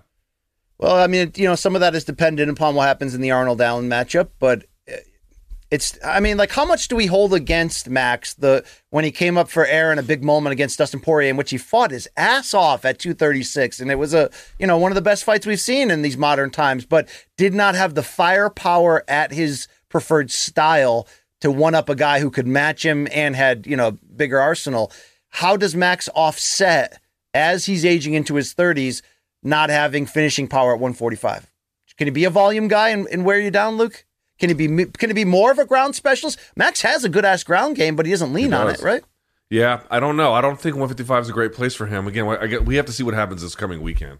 We're all getting on flights after this, but the reality is number 1 versus number 2 is going to be fighting on Saturday, and if Volkanovski wins, he's like, I'm going to defend both. Come on, get the fuck out of here. No, you're not. That's just not. It's not realistic. It's not. I know he is not lying to the audience. He probably believes he can, but it's just not real. So, we'll have to see. I don't have a great answer on like who desperately needs to go up or down because no one's like cutting insane amounts of weight like they used to, or you know what I mean? It's not as obvious a candidate for it as there once was. But all right. From at PJ Hayes 7. BC, what path would you recommend an MMA prospect take to make the most money in their career? OnlyFans? Become friends with the Nelk boys, show up on their shows to get Dana's attention, fight like a badass out of hell, right? A bat out of hell, excuse me. And, look, you got to market you're right. OnlyFans was a good comment. You've got to be, how's Patty able to just dance right in? Markets himself extremely well, right? That he's sort of living on the edge in his fight game and getting fat between fights. I mean, marketing and finding a financial outlet for that is huge, considering that UFC tends to, as you get in there, cut down on your outside interests, in terms of sponsors and all that you can bring with you. But, it's hard, Luke, because would you say the majority of fighters are coming through the factory of the Dana White Contender Series and starting at very low salaries purposely? Let me just tell you, it's almost impossible to make money in MMA. Like in terms of the amount of people who try, promoters, media, fighters, anyone, it's extremely difficult to make money in this industry. So first of all, what would I recommend? I would recommend that if you actually want to make money, don't fight MMA, first of all. Because unless you're really good and you can get to the pay-per-view side of things, I just don't know how that's going to be for you. But I will go back and say one thing, BC. We made it before about Michael Chandler and everything else. Again, you go back to Hector Lombard, Alvarez, all the guys who got recruited when they were already established names that the hardcores knew that the UFC had to go and pull. And not Conor, who went Cage Warriors UFC, where he was kind of graduating. Yes, going from Bellator to UFC is a bit of a graduation, but Alvarez was already king of the undergrounds. He already had underground. He already had a bunch of belts and so forth. So getting those people, like much more senior level, if you can get recruited and signed in that way, you can probably get more money. And I would look at someone like AJ McKee. AJ McKee is going to get a fair amount of money that he probably would not have necessarily gotten in UFC. And if he eventually signs with them at some point, because he's still like, I think well under 30, if he signs with them at some point, he might get a really sweetheart deal and then jump right into pay-per-view. That could be something. So, finding ways to make yourself attractive, to be acquired, but just like I'm going to bite down on the mouthpiece and I'm going to do all the grunt work that no one else wants to, because I take pride, in my work habits and my commitment to the grind. That's great. That's noble. That shit ain't going to get you paid. It's not going to get you paid. You have to be very, very good, and you have to be acquired as like some kind of, valuable attraction. So simple as that. Or just show your hog on OnlyFans. Yeah, and you can just show your dick on OnlyFans and stop doing this. Like, look, what do you think of this movement? We tend to think of it more for female fighters, but like you hear female fighters talk about it. And they talk about it from a standpoint of like, my body is like an artistic statement. I'm proud of it. I want to show it. And also the reality of when I do this in OnlyFans, I can afford to not have a full-time job now. I can train full-time at a high level. But what does that say about this industry that's becoming like part of the job, part of the deal? Dude, I've been telling you this. Like, you talk to media members, I don't know how many are happy with their job. You talk to a lot of fighters, I don't know how many are happy with their job. You talk to promoters, except like the most successful ones. I don't know how happy they are with their jobs. Like, we're happy with our job. We have the best job maybe in the industry. So I want to be clear, like, we're extremely lucky. But that's just my point. Like, dude, this is not a great industry to work in. It's not. Like, it's actually not great. Because there are very few jobs, very few of them pay well. And that's true in any direction that you look. Yes, you see all the big cases of people who have done really well, and it kind of warps your perspective, but the vast, vast majority aren't going to make very much doing it. Don't. And by the way, to your point about OnlyFans, I don't think it's worth clutching your pearls over like, women might be showing skin or even doing more than that on OnlyFans. Life's short, dude. If you can get some money and get some breathing room in life is hard enough just making it through the day. Just making it through the day is so difficult. And then to put together a year and then 10 and then 20, it's fucking hard. And if you have kids, it's even harder. And if you don't have a lot of money, it's fucking insanely hard. So you can show your and whatever else and you can get some cash, go do it. I'm not showing my Go pipe. do it. Okay, I have some limitations and standards. I'm not judging those who do, but I'm not showing it. All right. I just feel like I understand your point. Like, what does it say that they have to do that because they can't get a fighter purse? But my response would be, I don't know how much money there is in the industry more generally. Even if you had a better, more equitable conditions, that would be better. But it still would be winners and losers in a very stark kind of way. And more to the point, dude, life is hard and it is short. Get fucking paid. Just get paid. I mean, well, just, you know. The UFC is look. There's a lot of great. Right now, we're in a good time for the sport, the health of it. I mean, there's a lot of MMA organizations that are above the regional level, maybe not quite competing head to head with the UFC, but have their own niche, have large TV deals, have exposure and all that. With UFC being considered still the extreme elite, but also the one that tends to pay you not as favorably, at least compared to the overall financial gain of the company. Like, at what point does that truly embolden the free agent market where you can use that against UFC? You know what I mean? Like, there's a certain, Francis is a big free agent. Nate Diaz can get money probably. But look what they're doing. They all want to go box because there's no one until the industry is changed by force of law, Ali Act, unionization. You are going to have a real hard time getting paid in the industry. Period. Like, it's just going to be very, very, very, very difficult. Some will do really well. Like, Connor's going to do really well. Francis, even if he stayed in UFC, would have done really well, right? He would have made $10 million. That's a lot of money. But as long as, this is the whole point, he can't go to any other MMA organization and find other dance partners who he can make a lot of money with because the industry is so concentrated on one side. And so even if you get someone like a Bellator who pays sub but close to 50% of their overall revenues to the fighter pay, that's still not as much of a pool as it would be for someone else like the UFC, given the control they have over the industry. So, I gotta just keep saying it. Like, what's going to have change in the dynamics for fighters to get paid more? Force of law. Anything else won't do shit. That's it. All right. Okay. At Abernathy, do you guys think the reason we haven't heard about Colby fighting anytime soon is his lawsuit against Masvidal? He writes, I would assume if he is claiming a brain injury, it would hurt his case by taking a fight, and the more time off is more compensation he can get. I'm told that may not be in play anymore, or that there's all kinds of weird ways in which that could be adjudicated, and it's not necessarily relevant. I don't know the law in Florida, nor do I know the ins and outs of that case, BC, but I think we'll probably see him in 2023. No? I still feel like it's dependent upon how these matchups play out, and he just wants to kind of see from a distance here, because he would be a very fresh title challenger for Leon Edwards, and he's coming off of a pay-per-view win, so why throw yourself back in the pool and have to fight a Chimaev or Shavkat or whoever, Bilal, Sean Brady, all those guys, when he feels like he's at a certain level of fame where he can just get the opportunity. But I don't understand the legal implications here of why this would keep him out, Luke. Is he accusing the UFC? So the idea would be, right, so the idea would be like, okay, there's a criminal aspect to what Jorge allegedly did. There's also a civil component there as well. And so if you're claiming that you suffered a brain injury such that you are entitled to financial compensation. Now, again, I do not know the law. I'm not a lawyer. I believe the thinking is that if you actually did suffer a brain injury, how could you then resume a fighting career where you're now building upon this professed and alleged brain injury? How does that square? Is sort of the implication. But the law is tricky. I don't really know what it demands. We need people on call. Like, the NFL broadcast, they'll have like former head of officials up in a studio booth somewhere. We can go. We need like John S. Nash, on call at the moment. Like, we're like, I don't know what that means for legal or fighter pay. Oh, let's call John, right? I mean, do you think we could do that? We'll get a couple straw weights on call too, Luke, just to sort some shit out. Put him on speed dial.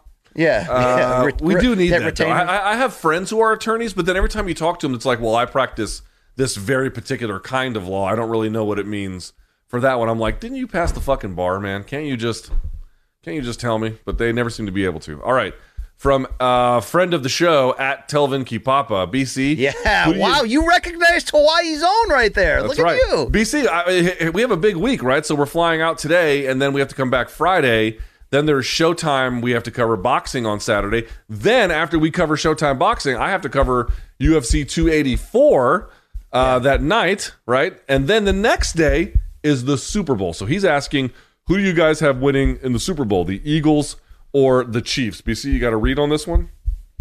No. This has been the calendar year that I would say I was the least following NFL and mainstream sports because my entire life is my family, this show, Luke, and fist fighting. So I don't have also a great fist fighting your family. Yes, I don't. Yeah, I don't have a great read on this bowl here, Luke. I mean, I've only missed one Super Bowl going back to Super Bowl 21, 1987, January, and that was the first Patriots Giants one because my kids were born the day before, so I didn't watch that. And because they had like surgeries that day, and I was like, screw Tom Brady. I got life to deal with here.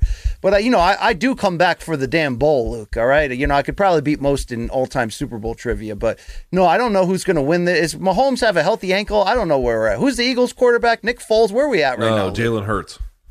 All right, who balled out this year? Okay, thank you. No, I'm going to go. I don't know who's going to win. I mean, hasn't Mahomes thrown a bunch of picks in his 2 Super Bowl appearances? 4 fucking picks? I don't know, but I'm sure real NFL fans love this breakdown we're giving. Yeah, they love it. I'll just say this. I don't really like either team, but the Chiefs fan base, they used to be great upstarts, and now they're arrogant dicks. And so for that reason, even though, Philly fans are, they're just known as absolute fucking scoundrels. I'm gonna say, even I have no idea who's gonna win, I'll root for the Eagles this time. I'll cheer for the Eagles. And they're not supposed to because they're NFC East rivals, but the Commanders are just, I just hope both teams play well, Luke, and they're really happy with their performance. You know what I'm going to do during the Super Bowl? Nothing. I hope somebody shows their boob during the Super Bowl. Yeah, you know what I mean? That's about it. All right, yeah. That's it. You know what I do tune into, and my wife and kids make fun of me? You ever watch, the halftime, puppy bowl or the kitten one, Luke, when they're, tackling each other and playing with the yarn and stuff maybe I'm an absolute weirdo, but that makes me really happy watching that. BC, I think I have this right, but I could be wrong. Who is the Super Bowl halftime show this year? I have no idea. I think it's Rihanna. I think. Yes, Luke, Long Island Luke and Gaffer confirming it is Rihanna. Last but not least, BC, from @mj.heath. Over under 4.5. The number of Brian's jokes that Luke no-sells in front of a live London audience. Oh, I'm taking the over on that. I'm taking the over huge on that. Here's the thing. I expect that no-sell from you, but I'm looking to see if I'm big in the UK. I'm looking to see if my material just sticks to people. Yeah. Are you going to do the traditional? You of course are going to do traditional Brian Campbell, where you walk into a room loudly and then fill it with yourself so that no one else can have any room in that room. Well, I had great. Would you confirm that I had some pretty strong ideas for this show that, certain people got very conservative about, all right? BC wanted to have, I can't even explain this to you. BC thought that what we were doing was that we had the production staff of American Idol. And, we could do all of these crazy things on set. And they're like, we can't really do any of this shit. And he wanted staff whose job it is to hold cameras to then be part of the show. And they were all like, we're not fucking doing this. I mean, here's the thing. You want to do a really good live show, or you want to do the best live show anyone's ever considered on a podcast scale that makes other corners of the globe go, damn, we need MK. We don't want them. We need them, Luke. Okay. I'm not looking to tickle the rim, Luke. Okay. I'm looking to call Tui, if you know what I mean, right? Couple of digits and just have fun with it. All right, BC. That is it for our top 5. It is time now for BC's Feces. Take it away. Yeah, I scoured the globe yesterday, Luke, for the good, the bad, the ugly, the high, the low, the in-between, all that real bullshit we talk about here in combat sports and beyond. It's viral videos. It's fun. It's called Have You Seen This Shit? Oh, God. Ow. Yeah, we're going to do this. We got some boxing to get to, but let's start in MMA. Bellator 290 from Inglewood. Here is the slow motion highlight of Lorenz Larkin elbowing Muhammad Berkamov. Luke, nasty boys. Super nasty. You can't really see it from this clip, but he actually turns him and gets him to stop, which is all he needs to then fire that right elbow over the top. It's pretty great. He's 7-0 with 1 no contest in his last 8 since losing his first 2 Bellator fights that you mentioned earlier, and he's done it over 2 divisions. 36 years old, still got it right now. Okay, he looked great. Absolutely. And you mentioned Johnny Eblen in round 5 took an exhausted Anatoly Tokov and sent him to Suplex City with old Brock Lesnar over there. Let's get a replay of that. This was gnarly. Yeah, picks him up. Bah. Damn. Just a great punctuating moment in round 5, and then he runs this one down, does he? The knee tap, couldn't quite get it, but great job by Johnny Eblen. Really great job. We mentioned Brennan Ward got into that war with Homasi. Here's the finish with that high kick in round 2. Just great stuff. He almost had Homasi turning the wrong way. That's how you know somebody's, ready to go, Luke. Yeah, dude. He was. I'll say this: first fight back on CBS, the guy was covered in blood. Perfect. There it is. Gentlemen, we're on national television. Gentlemen, yes, Gus. We know, indeed. Brennan Ward not only got the big KO win, but got the creepiest hug attempt of all time afterwards from JCVD. Yeah, failed hug, weird hug, and then they're good. Can't believe Jean-Claude gave her VD, right, Luke? I mean, look at this guy, looks like an old POS, right? Look at that hair. JCVD is the man, don't get me wrong. I love him. But what's up with the hair? Just combing it forward halfway to... He's got the LeBron haircut there. You know what I'm saying? Yeah. So they didn't know if they should... They didn't know if they're hugging, kissing, high-fiving. It was very awkward, but I was told by people to look up Jean-Claude Van Damme's attempt at hugging Fedor back in the Pride days. So let's flash back, Luke. Here's what we got back in the day. That's decent, kind of creepy, but look at that face from Jean-Claude. Oh, boy. Okay, did you see that face at the end, Luke? That's the, I just want to make love to you. Yeah, that's a man who's got Casey and JoJo singing love songs in his head. All his life, Luke. He's just, he's been waiting for a man like Fedor. I mean, I have too, to be fair. All right, Luke. Heavyweight Ali Isaev this fight sucked. Fought to a draw with Steve Maurer. Even though Big Steve got full mount, he couldn't finish him off. But did you see Ali's corner nearly came to blows? Explain this to me. I don't know. We don't know what it's about. But the dude first of all, these guys just have Gandalf beards. The one who hit the hat backwards, and then this dude in the front. They're having some kind of disagreement. Then they stand, and then this woman comes over her. She's with the commission. First of all, like, tough lady, by the way, getting in between two weird-ass corners. But they're just yelling in, whatever fucking language, and we don't know what it's about. Do you think he was like, in my culture, we don't respect authority from women? I hope not, Luke. I hope not. Yeah, I hope not. I'll just say that. Yeah, I hope not. All right, let's move on before we get in trouble. Hey, UFC from the Apex, Luke. This went on at 3 a.m. Somebody must have been lonely. Hey, let's play some sound. Here's bantamweight Rinya Nakamura KO-1ing Toshiomi Kazama in a real breakthrough moment here. Let's listen. To see, that's what makes it great. Fight! He's out! He knocks somebody out cold! Wow! Nakamura back.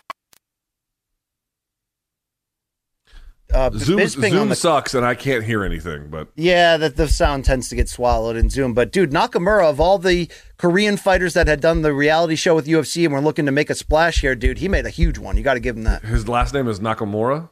Yes. Yeah, so he's Japanese then. You're right. Shinsuke Nakamura, the famous wrestler. But was he on that Korean show, or the road? He might have been. Yes, I think he might have. Okay, I think that's the reference I was making, which is why his shorts were like of the Dana White Contender Series kind, not the UFC Venom deal kind. So there you go. By the way, I haven't watched it yet, but I saw like the ads, or I saw, it popped up. I opened up Netflix, and you know how like it'll play the trailer for a show if you just leave it like covered on whatever it is on the cursor. And the show Physical 100. Have you seen it? No. So it's some kind of like, I think, Japanese game show, and they brought in, I don't know the premise fully, but I know they open up, it looked like the Squid Games, and they open up this room, and it's like all of these people who are like insanely fit, all like either Japanese or, I don't know all their ethnicities, but certainly I did see this. One of the contestants on the game show is Yoshihiro Akiyama, Sexy Yama. And they all go there, all the dudes have to take off their shirts, and they're all fucking yoked. Sexy Yama was not the only yoked one. He had competition. Look, I apologize. I've been shaking because I got to take a whiz, so the microphone's been bumping, and our producers told me like people are probably mad at me, but all good moving forward. Here we go. I got to see that. If Sexy Yama's in a reality show, I got to see it, Luke. All right, I've been caught up on season 2 of The White Lotus. Does any show make elite white people more unlikable than that one, Luke? That's a fantastic. They piece are. Of business Well, right it's there. not just the whites that are unlikable in that show. That's the good part about it. Just about everybody is. Yeah. Hey, let's go back to the UFC octagon. Here's flyweight Tatsuro Taira with a submission in the first round. This is the opening fight of the night against Jesus Aguilar. That was gnarly, Luke. Yeah, this is a weird one because they're both repped by the same management company. And Jason House, yes. Yeah, well, I think it's Iridium, right? And so they're both repped by Iridium, and Tyra was a minus 1250 favorite. I think plus 750, plus 850 for Aguilar. I don't know why a fight like that would get booked if they have the same manager, but do you think they were cashing Aguilar out? The wonders never cease in the sport. Yeah, or punishing him for something. He got punished in that one, Luke. Tough to see. Let's listen to this, Luke. Zhang Yong Lee had a big win on this card, and he's got a fucking plan for what he's going to do after a split decision win over Yi Za. Speak English? I have a plan. Denige, next Topuria, next Max Holloway to Volkanovski. That's my fucking plan. Yeah!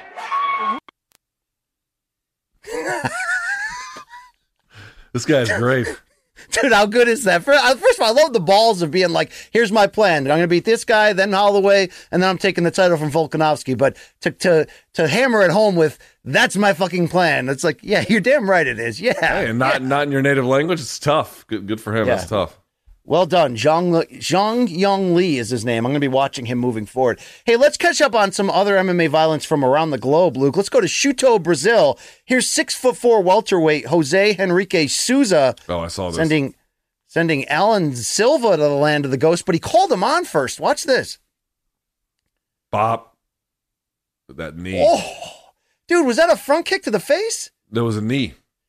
Damn, I love that he called him forward, too. He's like, come get this smoke. It's here for you, bro. Yeah. All right? You need a lighter? If you notice, he chased along the fence line. He didn't corner him. See how he's chasing? He's not cornering him off and cutting the cage off. He just runs right into it. Like, anytime, here's a rule of thumb. Anytime you see someone not cutting them off, but then following them around the cage, like they're both along the fence line running that way, like Verdum versus Miocic, the person doing the pursuing is gonna see the land of wind and ghosts. It's going to happen. You're right. You're right about that. Just like Kimbo versus Seth Petrozelli, Luke. It's a little different, but A little different. Okay. Let's go to Fame MMA. Here's Alan Kwasinski. I think he's a Polish fellow, Luke, with a that's the best running front kick KO I've ever seen. Your thoughts, Luke? That's nuts. My Lord. Let's see it again. He's pumped. Look at all those advertisements on him. Or are those just bad tats? I can't figure it out. Probably a combination of column A, column B there. I mean, all right, got a lot of him celebrating. Let's see the finish. Yeah, let's see the shot. Look at this, dude. Good Lord, Luke. You don't see that successfully pulled off too often in elite circles of MMA. That's nice. Damn. All right. Hey, also at Chuto, Brazil, how about heavyweight Kleberson Tavares in a title fight for the heavyweight strap against Andre Vieta? Look at this finish and look how fired up your guy is with salt and pepper to boot here. Just bleed, right? That's going to be you getting off the plane in Dallas. That guy loves it in the crowd. Yeah, but look at, first of all, great knockout. Then he walked over him. Then he laid on him. Yeah, that's your new heavyweight champion right there. That guy looks like a badass. He looks like a dude who's seen some shit. I'll say that. Yeah. Hey, Luke, remember that time Islam Makhachev accused Dana White of not properly promoting Saturday's UFC 284 card in Perth? Mm-hmm. He might be onto something. Let's go to Dana from Saturday night. When you have the number one versus number two pound for pound guys in the world fighting each other, like you said, in their prime, it's never happened. If you think of all the fights that we've done in the UFC. So, when you talk about legacy, if Volkanovski could pull this off, it's obviously massive. And if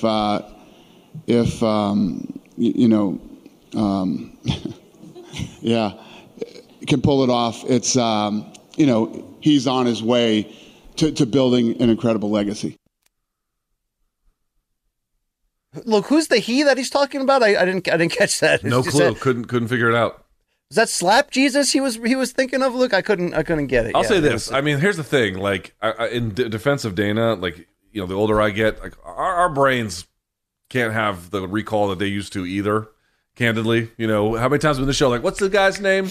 Oh, yeah, Jesus, Tatiana I forget. Suarez. We butchered that a few times. Yeah, a few times. So like we're not it's in fairness to him, like at midnight or 1 a.m. and you're having a hard time doing the recall. On the other side, BC, the optics not great. Not great at all. And thank you for all those times you put pay-per-views late on the East Coast, Luke, because that's what we're like trying to write our deadline stories. We're like, what's that guy again that just fought? There you go. All right, hey, Luke, Dana will not, he won't do that, right? He'll do anything for love, but he won't promote 284 on the level that Islam wants. You know what else Dana won't do, Luke? High-flying, dangerous attempts like this guy. This ain't YMI Cliffs, but check that out. Well, I guess he stuck the landing. Well, I mean, I just can't believe that he's white, BC. Dude, look at that. Is that parkour over power lines? That's wild. I don't know what it is, but I just know this dude's dying early. I mean, he's not going to live to see 40, right? Like, what a way to go out, though. Doing what he loves, Luke. Yeah, it's not that noble. Not that noble. All right. Luke, remember that scene in Half Baked where Dave Chappelle walks in on his girlfriend, Mary Jane, and she's got weed, and he's like, "You smoke? We could have been hanging out from the beginning." But it was really a trap. It was like an intervention. Mm-hmm. This video got me feeling the same thing. Hey, Ariel Helwani, we could have been hanging out since the beginning, bro. We spoke with Ariel just before. And Helwani? Yeah, Ariel Helwani. Smokes marijuana? No, we spoke. Oh, smoke! Well, that really disappointed me. I mean, I know that you potheads have won this argument, all right, but there's still a few of us that don't like it. That would have broken my heart. No. We're sober guys. Really? Yeah. We've like all three of us we've lost our license to smoke marijuana. That was really funny. That was really. Hold on, like do you know any other Ariels? So sad if Ariel had gone to that side. We smoked with we spoke. Okay. God, I'm glad I didn't enunciate that word. Common misconception there, Luke. I was like, man, we could have been bros with this guy for a long time, right? I can confirm I have never smoked with Ariel Helwani. I can confirm that. Okay. I have also not smoked with him. Would you rather smoke with Chael or Steve-O? Neither. I mean, that's a nightmare blunt rotation. I mean, it depends. Are we smoking with Chael at the Luxor? I think they're both fine, but like, here's the thing. It's like, I think they're both. I love Chael. We had Chael on the show. Like, Chael's great. And I don't know Steve-O, but he seems like he's a peaceful dude. There's nothing wrong with either of them. But I don't know if I want to like do drugs with them. That's a different kind of consideration, Okay, there you go. Look, let's hit boxing from the weekend. We got a lot of high points here. Let's go to the theater at Madison Square Garden, the Hulu Theater. 126-pound undisputed championship. Amanda Serrano and Erica Cruz went blood and guts for 10 rounds. Here's a little sampling of the action between them. I mean, I think this fight had like most punches thrown in a women's title fight in history. It was wild, this fight. Something insane, these two getting after it. Cruz got a cut on her hairline from a headbutt, but then we weren't sure at the end of this fight if Serrano was cut or it was Cruz's blood all over her. But Luke, here's the final sequence in round 10. I mean, they went start to finish, balls out. I give a lot of respect to both ladies. I mean, Cruz is just square, bent over forward, and just winging those Isak Cruz punches. You know what I'm talking about? Oh, yeah. Let's chat about this fight for a second. You can take that video down there. Luke, Serrano ended up getting somewhat wide scores. 2 of them were 8-2, which I didn't fully agree with. I thought there's a solid 4 rounds you can give Cruz. But did you end up watching this fight? What did you think about Serrano's performance overall? I thought she was not as dominant. I did watch. I thought she was not as dominant as I thought she was going to be. I agree that she won, not as comfortable. I basically share your concerns. I didn't think that the scorecards really reflected how accurate it was. Also, Cruz is a tough opponent, but not the same as Katie Taylor. So I don't want to read too much into it either way. Tough opponent for Serrano, but she got the job done. She was the deserving victor. There's no controversy. Yeah. But hard to know about how much it might mean for a rematch, right? Well, look, I wasn't sure watching it live if this was her slowing down or if it was just sort of I didn't love Serrano's style. So basically in the first half of the fight, Serrano's not used to fighting southpaw. She said as much coming in, and you got to give Cruz credit. She ducked her head down and just threw the same kind of 3-punch combination over and over again, but it made it hard for her to get countered. She was landing with the body. Then she started landing some pretty big hooks against Serrano where it felt like Amanda just wanted to stand in there, go punch for punch, womano, Luke. Womano. And see what happens. And it really, even though Serrano hurt Cruz in round 6 and kind of visibly wobbled her, I feel like she really won the fight from round 7 through 9 by actually listening to her corner, jabbing from distance, landing combos from distance. And it was almost as if she got lured into a brawl, figured, hey, I'm comfortable doing this. When, if she stayed on that course, she may have lost this fight. I mean, look, the judges ended up kind of doing this wide in the end, but that key strategical change, I think, was really what won it for her. So I don't think she's necessarily getting too old or anything like that, but she had someone in front of her who was a little bit awkward and was not willing to go away. I give Erica Cruz a ton of credit. It was Mexico versus Puerto Rico, and she showed out in this one, despite the loss. Well, the victory, Luke, we wondered when we're going to do this big rematch. They announced it right after the fight, May 20th. It'll be on DAZN. It'll be somewhere in Ireland. We don't know the venue yet, but Katie Taylor was ringside. She came in the ring, and here we are, Luke. Must-see TV. The arguably the greatest women's fight of all time is going to get a rebooking. Your thoughts? Picture's amazing with all the belts. I hope they make it in Croke Park. I hope they make it soon. Cannot wait. Again, my only complaint is I think the rules are BS in terms of 2-minute rounds, and they don't do 12. Yes. They only do 10. I hate that part, but okay, that aside, those are commission choices, and I just got to say, I don't know what on earth anyone could hate about this rematch, especially if they put it in Croke Park. Historic meeting between two all-time greats in women's boxing. So love it. This is going to be the first time in boxing history.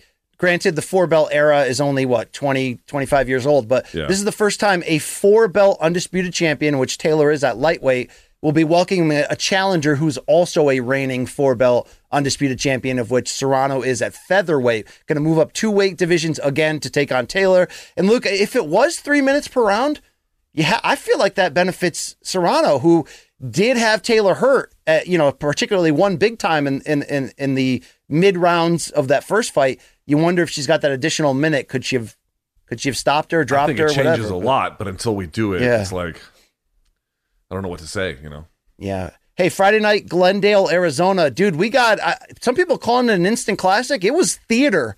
It was Emmanuel Navarrete moving up to a 3rd weight division, fighting for a vacant title at 130. And Liam Wilson of Australia would not go away. Here's the round 4 knockdown, which created that long count controversy afterwards. Yeah. So he hit him after his gloves touched the canvas, but okay, whatever. And then this is how it ended, as you can see, obviously, here from the caption.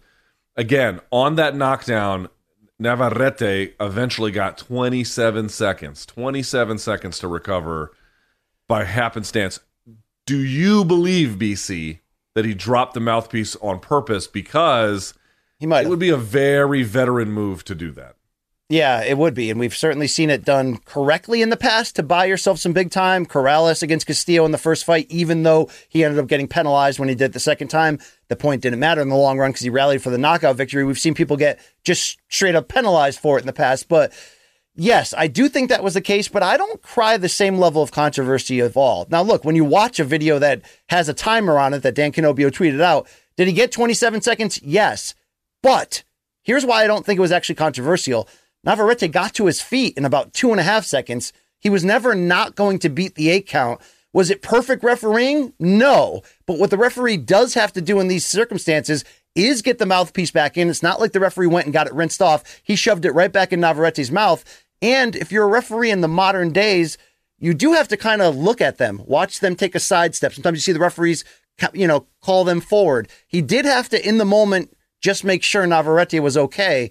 But, what are you going to say about the heart of both guys, Luke? Liam Wilson, in this big moment, he was a late replacement opponent. Dude, he's fought his ass off, man. He did. It was much closer than I thought it was going to be.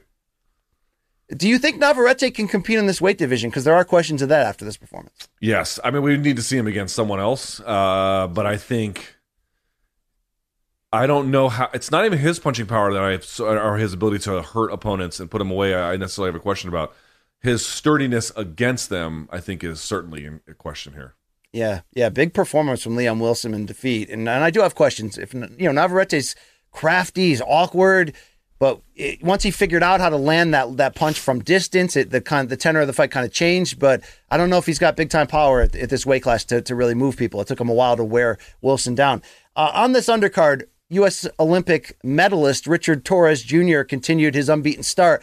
Luke, unfortunately, he's fighting kind of cans, but he's crushing them right now. He's crushing them. He's crushing them. It's the early part of his career, and he's got a little bit of acclaim. So they're putting him in fights that everyone's going to be like, oh, he's crushing cans. He's so new, he's supposed to be. This is how the game works. When you're like a decent prospect on your way up, they give you fights that are increasingly difficult, but ones that you're supposed to win up until about 15, 20 fights in or whatever it ends up being. And then you get the really tough ones, or supposed to get the tough ones. So, yeah, he's beating up the dudes that he's supposed to beat up. But BC, he is hurting them. These boys can't do much to him. Look at that uppercut. That's beautiful. From a southpaw heavyweight, that's a good-looking punch right there. Let's not forget about Alicia Baumgartner, Luke. She was in the co-main event on DAZN below Serrano in her own undisputed championship fight at 130. Her opponent came in. I forgot the fighter's name, Luke. I just called her a chick, too. What a double embarrassment by me. A strong fighter who came in a dress, Luke, but once they actually touched gloves and let it go, dude, Baumgartner's power, her timing, her footwork, this was a very impressive performance. 2 knockdowns and then the eventual stoppage. She looked great. Baumgartner, and then, by the way, was shitting on Michaela Mayer in her post-fight comments. She has turned into a star attraction in women's boxing, and it's no accident. She's great. So she's at 130 where she's now the undisputed champion. She's got Tony Harrison as her trainer, so she's really making some big gains here. I still wonder, obviously the rematch with Mayer will be big eventually when it happens, but with Serrano and Taylor having that big rematch at 35, this is 130. Could Baumgartner be a long-range, opponent for either one, or short-term opponent in terms of making big fights? It's something to watch because she's really made some big gains in a short period of time, Alicia Baumgartner. Sure. Let's go to some random fails here. That's what we do. Were you a big double Dutch guy as a kid, Luke? All the kids in my class were, but no. People forget, before video games got really good, we would go outside with some weird-ass giant jump ropes and do stuff like this, Luke. I just didn't have, fatality endings like this guy.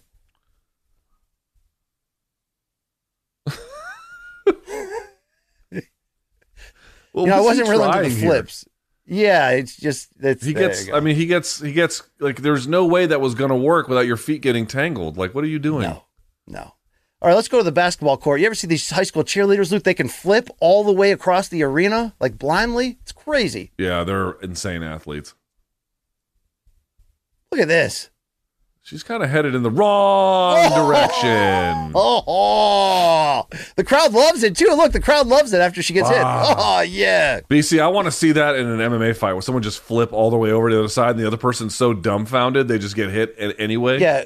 Once Michel Pineda washes out of the UFC down the road, Luke, and does like the regional circuit, he's going to be doing moves like that. There's no question. I love it.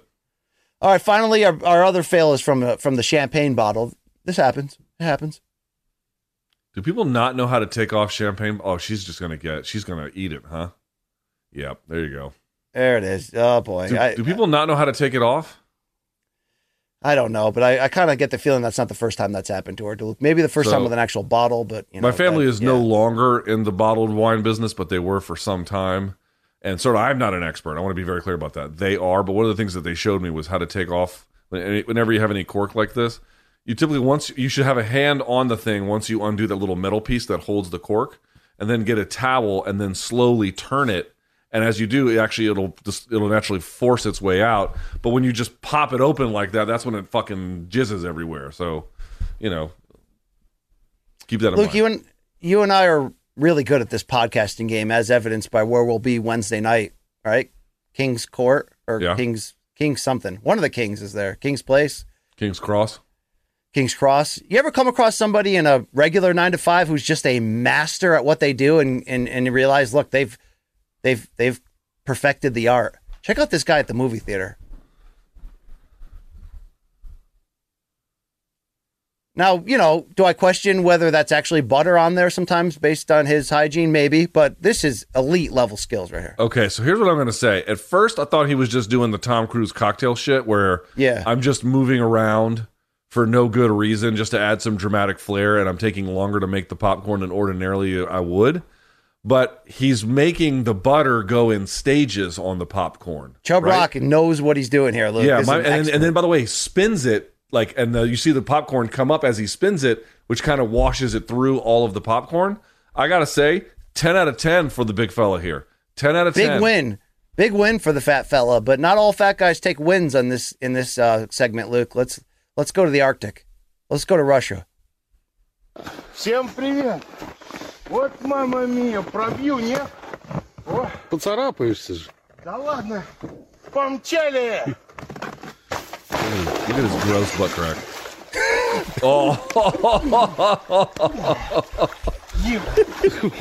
Hey, why don't you get a concussion with that hypothermia, fatso? There you go. It's a package deal, Luke. That's great. Great work by that guy.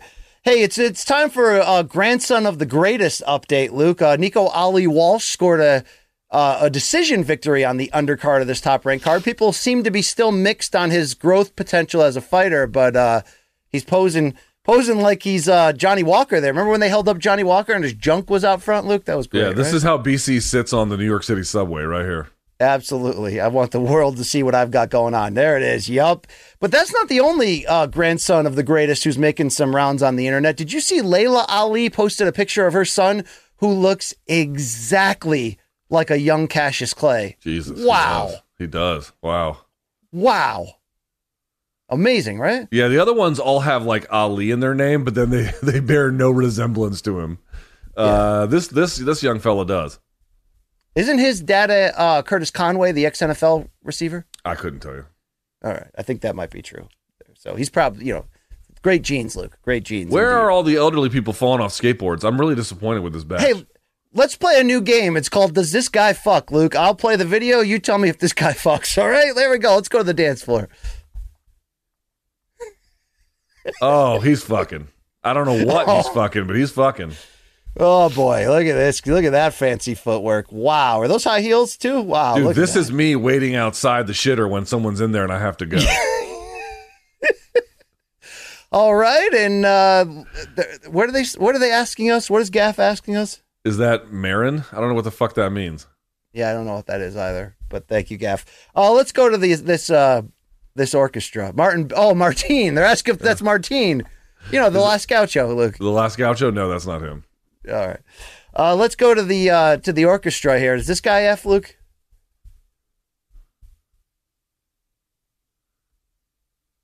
He does is the answer, but probably to very gross sexual partners. Very quickly, too, I could bet. Can you imagine this dude kissing when he gets all horned up? No. He is probably so gross. Luke, you and I are big fans of the alt-country band called the Drive-By Truckers. They produced Jason great. Isbell. Love them. You ever hear of Drive-By Lovers? Okay, just crash and fucking die. just right into the drink there, please. Who's driving, Luke? I mean, what? Just run them over on the road. You have my permission. It's okay. Not everyone has to live, BC. Not everyone. It's not for everybody.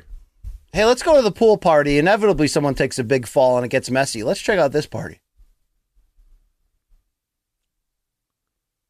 And there they go.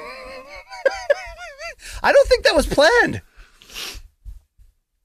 She twists her ankle, pantses the guy, and then sends him into the drink. Yeah, you can leave now. Luke, anytime I show you a video of Alex Pineda in real life, he looks scarier and scarier, whether it's dressing up like indigenous people in Brazil or this video in Dubai of Alex walking with a drugged up lion. Probably. No, not probably, definitely. You're not going to be able to walk this lion without some level of trank in his bloodstream. Unfortunate that we saw. Who did we see? We saw Charles Oliveira do this too. Apparently, all these people go to Dubai and then meet animals they're not supposed to meet. Guys, you're not supposed to know lions and tigers. I don't know if that's a thing we are aware of, but if you're actually touching, would you rather they go to Bagavant's place, Luke? Is he in jail or not? Not yet, I don't think. Not Joe yet. Exotic is. Joe Exotic's been tweeting a lot of pro Dana White tweets lately. Do you think he's trying to get pardoned through that relationship? How would he get pardoned by Dana White? Dana has friends in high places, Luke. Joe Biden? I don't know. Also, a president can only overturn federal convictions, not state. Gotcha. Thank you for that update from Washington. Hey, let's go to Rate That Tat. Here's UFC fighter Dan Ige. Your thoughts on his new ink? Please be good. It's pretty good.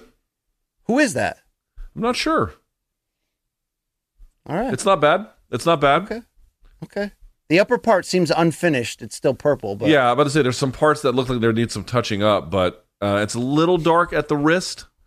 But otherwise, actually, there's. Oh wait, no. He's getting the whole sleeve done.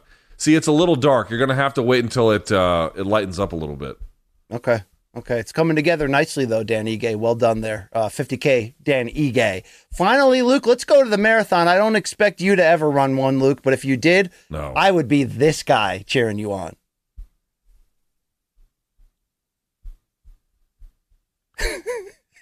Is that a bong? Yes, it is, with the lighter. Okay, that's great. Oh, that's good stuff. How do you not stop and hit that on the way? I mean, I'm busy trying to make my time. I'm trying to get baked. Fuck y'all. Yeah. They have one of the best road races ever, Luke, is this one called the Litchfield Hills Road Race in Litchfield, Connecticut. It's 7 miles, and the last mile is straight uphill, and they actually have an ambulance halfway up parked just because people collapse on the way up because it's so hot. They have this stretch of it. So it's one of those like hometown races where every time you turn the corner, there's another like rock band in the front yard of someone's house playing. And, you wave to them. You go through the woods and you come around the corner and they got these dudes with a keg and they got filled cups just handing them out to you. And I was like, yeah, man. But this takes it to a new level. Yeah. That's nice. I could get by with that. But all right. What's the longest race you ever ran? I've done 10Ks or what? Those are 6.4 miles. I've done a lot of 10Ks. I've done that race that I just mentioned, which was 7.1. And I was marathon training in the fall of 2015. And I ended up quitting training because I got the job at ESPN. So, I'm sorry, not 2015, 2005. I got the job offer from ESPN. And I was like, what do I do? I chose the career path. But, Luke, I was building up on my long runs, and I was to the point where every Saturday I was running 14 to 15 miles. That's a lot. One point. Yeah, the most I've done 10Ks, and then the most I ever did in one go was 9 miles. I'm not a big runner. I hated it, and I don't know if you know what this is. That was a boots and utes run. Boots and utes is where you actually have to wear your combat boots and pants when you run. And this was at 29 Palms, so that's the Mojave Desert. Oh God, dude, that's hell and torture. I'm not even doing a bit. I had the worst shin splints of my fucking life after that run. It was terrible. I've always hated running. It sucks. I love running. I'm the most inconsistent runner of anyone who loves running ever. Meaning when I can get myself into it, Luke, I'm all the hell in. I will run until I die, meaning like I'll give all in a race, Luke. People forget this, Luke. If I've done one thing well athletically in my life, at age 27, I ran a mile race in 5:56, and I was really proud of that. Dude, that's really good. That's really good. Yeah, I collapsed at the finish line and had to be almost resuscitated, but it was a great moment. I had a coronary and died, and they had to resuscitate me. And that's the thing, Luke. Like a Motley Crue guitar player, When I'm passionate about something, Luke, I'm willing to die doing it. Right, which takes us to London Wednesday. I've had a sub 7-minute mile at my very best. I've never had a sub 6. Never. That's pretty good. All right, BC, that is it for us today. So reminder, that's our last show ever in the U.S., Luke. I don't know about ever, but certainly this week. BC, that is it for us today. So here's how this is going to go. We're on a jet plane tonight, all various different ones. I will see you in the UK tomorrow. I'm going to leave right now, Luke, okay? I know, I'm going to wrap it up. And so we'll have Wednesday, we're going to have an episode where it'll be the UFC 284 pregame preview with Chuck Mindenhall. That'll be out Wednesday. And then the episode we record at night for the Big Pod Live Festival, that'll be Friday's show. So Dan Hardy will be there with us. There's just a handful of tickets left if you want to get them. Come be a part of the experience. BC, any final thoughts before we wrap it up here? I gotta pee my pants. But thank you for everybody for supporting us, for voting us as best podcast so we can do this ridiculous live show. Thank you to everybody who's going to show up, the Jan 6 Scouser, all these people that are showing up for us, Luke. We're going to show out for you. We're going to absolutely bring it. You can watch this episode on Friday of that. We're going to film Wednesday night. We got some good room service diaries scheduled for the next few days in London. So be on the lookout for that great content. What a time. What a time to be alive. I got to go pee my pants. Look, I'm so sorry. All right, you go do that. I'll take us out of here. So reminder, Showtime.com is the label that pays. You can go to Showtime.com, get a 30-day free trial. If you like it, you can keep it. If not, you can bounce. Reach the show, morningcombat@gmail.com. Morningcombat@gmail.com is the place to do that. Morningcombat.store for all of your merch, London merch or otherwise. It is all available there. And, of course, we already told you about the Pod Live tickets, pod-live.com for folks who are listening on the audio portion of the podcast. That is it.